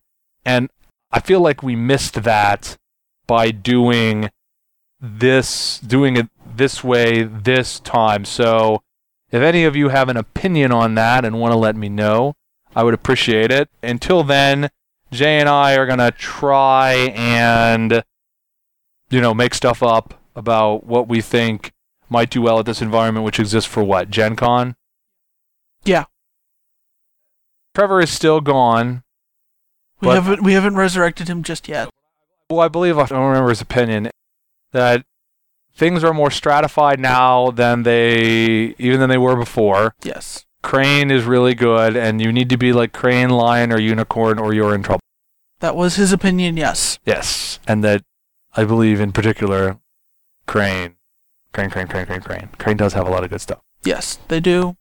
Trevor likes Crane. So, Crab's just going to do what it's always done, right? I don't think beat anybody's... Face. Yeah. I don't think you've got the option to beat face with Scouts now instead. Crab has been a deck that has put lots and lots of people into cuts, has not been great at converting that into wins. It doesn't feel like there's anything wrong with Crab, but it doesn't feel like there's anything amazing with Crab that's going to push them up into that top tier. They didn't get a giant push to make them amazing. Yeah. You now are going to have the Scout option. I think you're actually going to see Scouts, and then everything else you're going to see is Shattered Peaks Castle. And I think you still have the ability to see Berserkers or Heroes or whatever you're doing, but it's going to be out large of guys Shattered or Peaks. Scouts. Yeah. Crane can just do fantastic, sick honor deck things. Yes, they can. It's just going to be Embassy. Dragon has basically the same sort of things it had before. Last Step Castle can still hang in there like it could. It's not great, but it does have the ability to win. It still has that nightmare matchup against Crane. You probably need to... Pretty much anything else honor deck is going to have a problem with Crane. But the Katsuki is, even on top of that, it's usually a dueling honor deck. Yeah. And you're just not going to be able to win action phase duels hardly ever against the Crane deck. I think that Kensei got some nice stuff. You've improved your personality base, although it's still not good. You've got a great action here. They were so far behind that even the nice boost they got isn't enough to... Yeah, I don't see how that can turn them. I mean, they're functional still, but that's not going to get anywhere. Functional isn't going to win Gen Con. Yeah, well, functional is if you're a really good player, maybe you make the cut at Gen Con, maybe. Yeah. But then you've got Monks. I think that Monk Military doesn't have a chance as just straight up military. I think that Monk Military Enlightenment Switch has some ability to do well. That's just me. Lion can do all the things that they did before, and they can do Paragons now. There are just some ridiculous Paragon cards. Yes, there are. And their box is great. And just all sorts of... Annoy all those Dishonor people that are going to crop up. You don't annoy them, you annihilate them. Yeah. I mean, when we talk about Crane Dishonor, Scorpion Dishonor, which is all we get for Dishonor right now, you've still got an atrocious match against Lion. Yes. I'm sure there are going to be people who are going to say, oh no, I've got a Dishonor deck that consistently beats Lion. I'll believe that when I see that. Even at that point I'd say you have a bad Lion player. Why not? You know what? Look, I mean, I am not omniscient. It can come up, but I know that with the Burn Dishonor deck, you had people saying like, oh yeah, this will actually take... No, it doesn't. It doesn't take down Lion. It does not. It has a bad match against Lion. It just does, yeah. And Mantis, you can play Dragon's Guard City or Funky Things out of Vigilance. I don't think you're getting dunked on Vigilance. Thunder needing a boost, it didn't get it. No. I don't know that the Forgotten Legacy cards or Before the Dawn for Thunder were as bad as some of the Magic players think they were, but they certainly aren't the sort of thing that's going to kick a deck up a notch. No. It can tread water, and treading water is not good enough for where that deck was. I do still think that Dragon's Guard City... I want to say Dragon's Guard City will continue to be the most successful, but Aeromaster's Vigilance is very popular, so it will certainly get played a lot. Yeah. And that can generate. Definitely feel like it can have a few sleeper decks come out of nowhere. Out of there. It's an extremely versatile stronghold. Yeah. So it's hard for me to sit here and say, oh no, there's nothing good. I mean, there's so many things you can do about it that tweaks that. Who knows if we thought about Phoenix. Oh wait, there's another Dishonor deck. Yep. Phoenix, you got that kind of switch option. Phoenix is really good. The new box for Phoenix is really good. That deck had a lot of tools, and the box that actually is something that got kicked up a notch. Yeah. Does it have the ability to get out of the bad matchups against Lion or Scorpion? And I'm sorry, against Lion or Battle Maidens in a way that say Scorpion doesn't? That I don't know. I mean, it has the benefit in that matchup that Scorpion doesn't, of if it can get the evil keywords out, it doesn't have to dishonor you. So it can still punish you without having to first dishonor you. But there is still so much reliance on dishonor for most of the honor hits. Because people are usually running that as a dishonor box, right? I mean, it can go either way. It can go either way. I've heard the honor deck is stronger, but I'm not sure if the honor deck is strong enough to beat Embassy. And I think a lot of people are playing as Dishonor just because that's shiny and new. It is shiny and new. Phoenix ever had a Dishonor deck? I mean, I try to think back into the reaches of time. Okay. That's very close to new for almost all players. That is shiny, new, never before seen. Scorpion, I think they're still going to, Dishonor is going to be the big thing that Scorpion are doing, I think. You can do great things with Dishonor. Your scary thing when you're playing Dishonor is just that you've got a couple of really terrible matchups. Yeah. I still do not want to play Dishonor against Honor. No. Even if you think you have the tools to have the edge in that match, that doesn't mean you're going to get it done in time. Right. I mean, even if you're strong, that's just not going to be a fun game. You're going to burn out. I think burning out is less of an issue if you're already queued. If you're planning on, if you're going to have to play this deck on Thursday and then on Friday and then on Saturday, like burnout can actually become an issue. Ninja is still out there for Scorpion. I think it's become a lot less favored with Flores showing them the way on the Dishonor. But I mean, you're still going to have people who just want to play Ninja, and Ninja's not shabby. No, Ninja's certainly not bad. I mean, especially with Oraru basically saying, I win against Crane. Crane has a lot of stuff that's not dueling, but yeah, he can do some entertaining things. But he's only one unique, so that's not everything. Spider has not picked up a lot. They've not. I mean, they didn't need a lot. The question is, did everyone else pick up sufficiently that they not go down a tier or not? There were a bunch of great Paragon cards, but unlike Lion, they don't have a good base to build on. The Spider Paragons are basically a bad deck. Yes. Before this kicked around, and even with the new good stuff, it makes them better, but I don't think it makes them good. Probably not. So I think you're still heavily looking at Breeder for Spider. I still think you've got a lot of power there, but the Dishonor out in the field has just increased. Now you got Phoenix on top of that. Not only do you have Phoenix playing Dishonor, but the Phoenix Dishonor box, because of the way it works, is just nasty against you. Because you guys are all Shadowlands. Yeah, they don't even have to bother. Yeah, they don't have to bother finding one of their cards to taint you. You start that way, so you just have to have a guy. When the box, not only is it the 2 honor loss, but now they've got a much harder time with that turn 3 smashing a province, because Breeder's a fast deck. Yeah. Too. But yeah, the Dishonor is a scary deck to play because you've got a number of decks out there where you just get smacked around to. Breeder, there's just a number of these Dishonor decks where you just get smacked around as well. But like Trevor said, I'm not discounting Breeder again until we're in the next arc. Right, no. So Unicorn, I think Unicorn finally now has some just great stuff. They spent a lot of the arc in the lower tiers. They started picking it up. They've continued to get some good stuff. I think you're going to see both Battle Maiden and Outsider Keep. Yeah. Some Tacticians, I don't think that's really that a thematic. You got to have a Tactician to actually get the extra boost off the box, but whatever.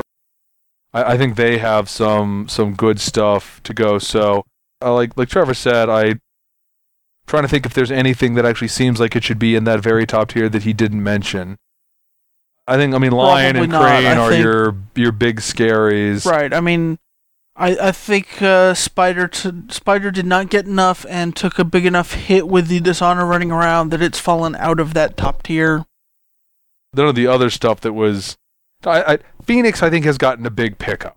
They have. I don't think that's putting in top tier, but no. I think that's a big pickup for Phoenix. Crab will muddle along. Dragon's going to muddle along whatever it was doing before. Yeah, Mantis, same. So that's what that seems to be. Since I kept meaning to talk about we shouldn't... I mean, I know we just kind of went, okay, politics or anything, but with playing a little bit more War of Honor now... I mean, has any of our opinions changed about what might or might not be good in War of Honor? We still think anything that can switch, like Paragons. Lion and Battle Maidens, I think, are... If I were to bet on the outcome of the War of Honor tournament, I would bet on one of those two. Because those are the only... I mean, I think that almost anything can win just because of the political input. Though, again, I still think that Spider and Scorpion are screwed because of the political input. I still think even in the more limited ways, I don't know how much that... I mean, it could come up. I don't know how much that matters in the global scheme of things. And remember, Spider, again, the matchups and deck strength matters less than it does in normal L5R. But Spider, or any other deck that's got a bad game against Dishonor, that's gone in War of Honor. Spider now doesn't care. They're just as vulnerable or not vulnerable to Dishonor as anybody else is. They just I never have to worry about honor requirements. And I know people have opined that Breeder has a hard time in War of Honor because, it's a deck where you build up and whatnot. No, it's not. No. It used to be. At the end of Samurai it was.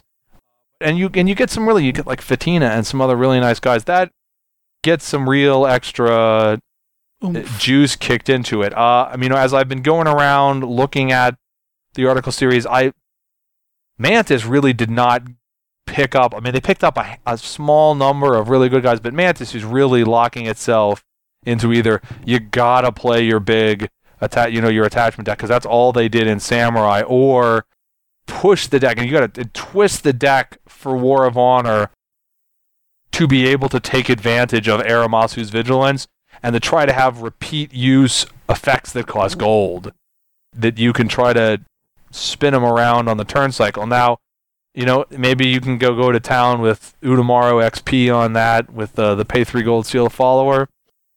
Dragon is very schizophrenic on what it does. I realize, Last Step Castle doesn't work anymore, and the Dragon Monks weren't all that much about honor and Samurai.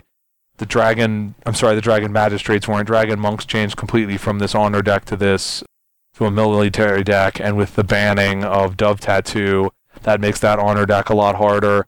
Your ring box from Samurai basically says, if you're playing with this box, you can't win Enlightenment. You can't win by Enlightenment, and so you're closing yourself out of the primary win condition that the Dragon tiles were designed to work with.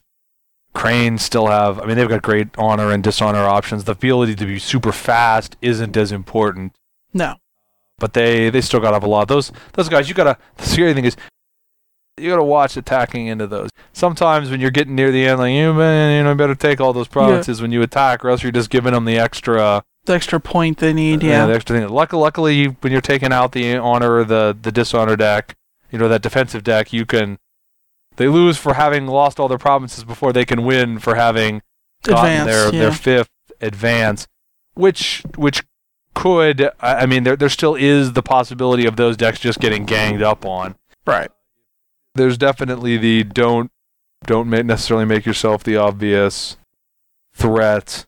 Yeah, for that reason alone, I'd say the speed is actually a disadvantage, because if you're like turn 2 or turn 3, get on the honor board where nobody else is on the board, everyone's suddenly like, okay, I need some military points, let's go after the guy who just gained a point. I don't know if everybody's going to go after you just because you get one out. But I do think you will tend to see people going after whatever the honor or dishonor deck is that's doing 17 things on other people's turns. Yeah. I think you'll tend to see them get... You'll tend to see them get swung at unless there's just an easy target somewhere else. Right, I mean, exactly. I expect that you'll have, okay, I'm the military deck, I need to attack somebody. I've got 3 choices here. Who am I going to go after? Probably the honor deck or the dishonor deck. Probably not the other military deck. Well, the reason you don't go after the honor or the dishonor deck is you look at it and you're like, if I go after you, I will take a province, but you'll advance a step. Whereas if I go after the other military deck, I'm just going to take a province. Yeah. That's what the honor deck and the dishonor deck are playing for, is that people's natural desire to whack them while they can is hindered by their fear that the honor or dishonor deck will be able to cross. And that, of course, a big part of reducing that is somebody immediately taking out the open tile for those decks, because that just gives them that really big padding right on the start. Needing 6 versus 8. Because that is a good chunk to have to gather up to.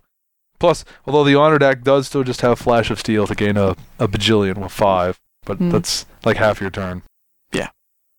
Phoenix, I guess, is lacking in the same number of strategy cards that just say blah blah blah, gain 2 honor. Yeah.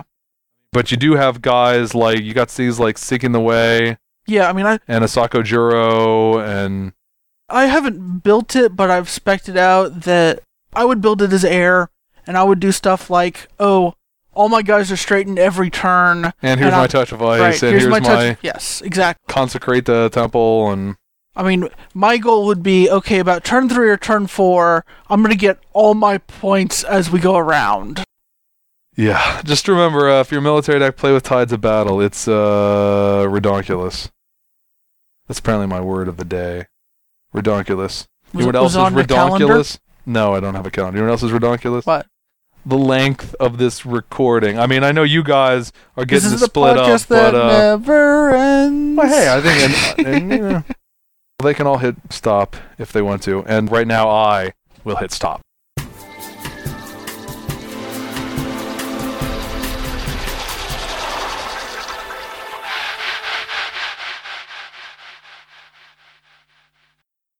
You've been listening to Strange Assembly. You can download more episodes of Strange Assembly on iTunes or from our website at www.strangeassembly.com. While you're at our website, you can check out the frequently updated main page or talk with us on the forums. You can also email me directly at chris@strangeassembly.com, or you can follow Strange Assembly on Facebook or Twitter. Strange Assembly, either place. Thanks for listening.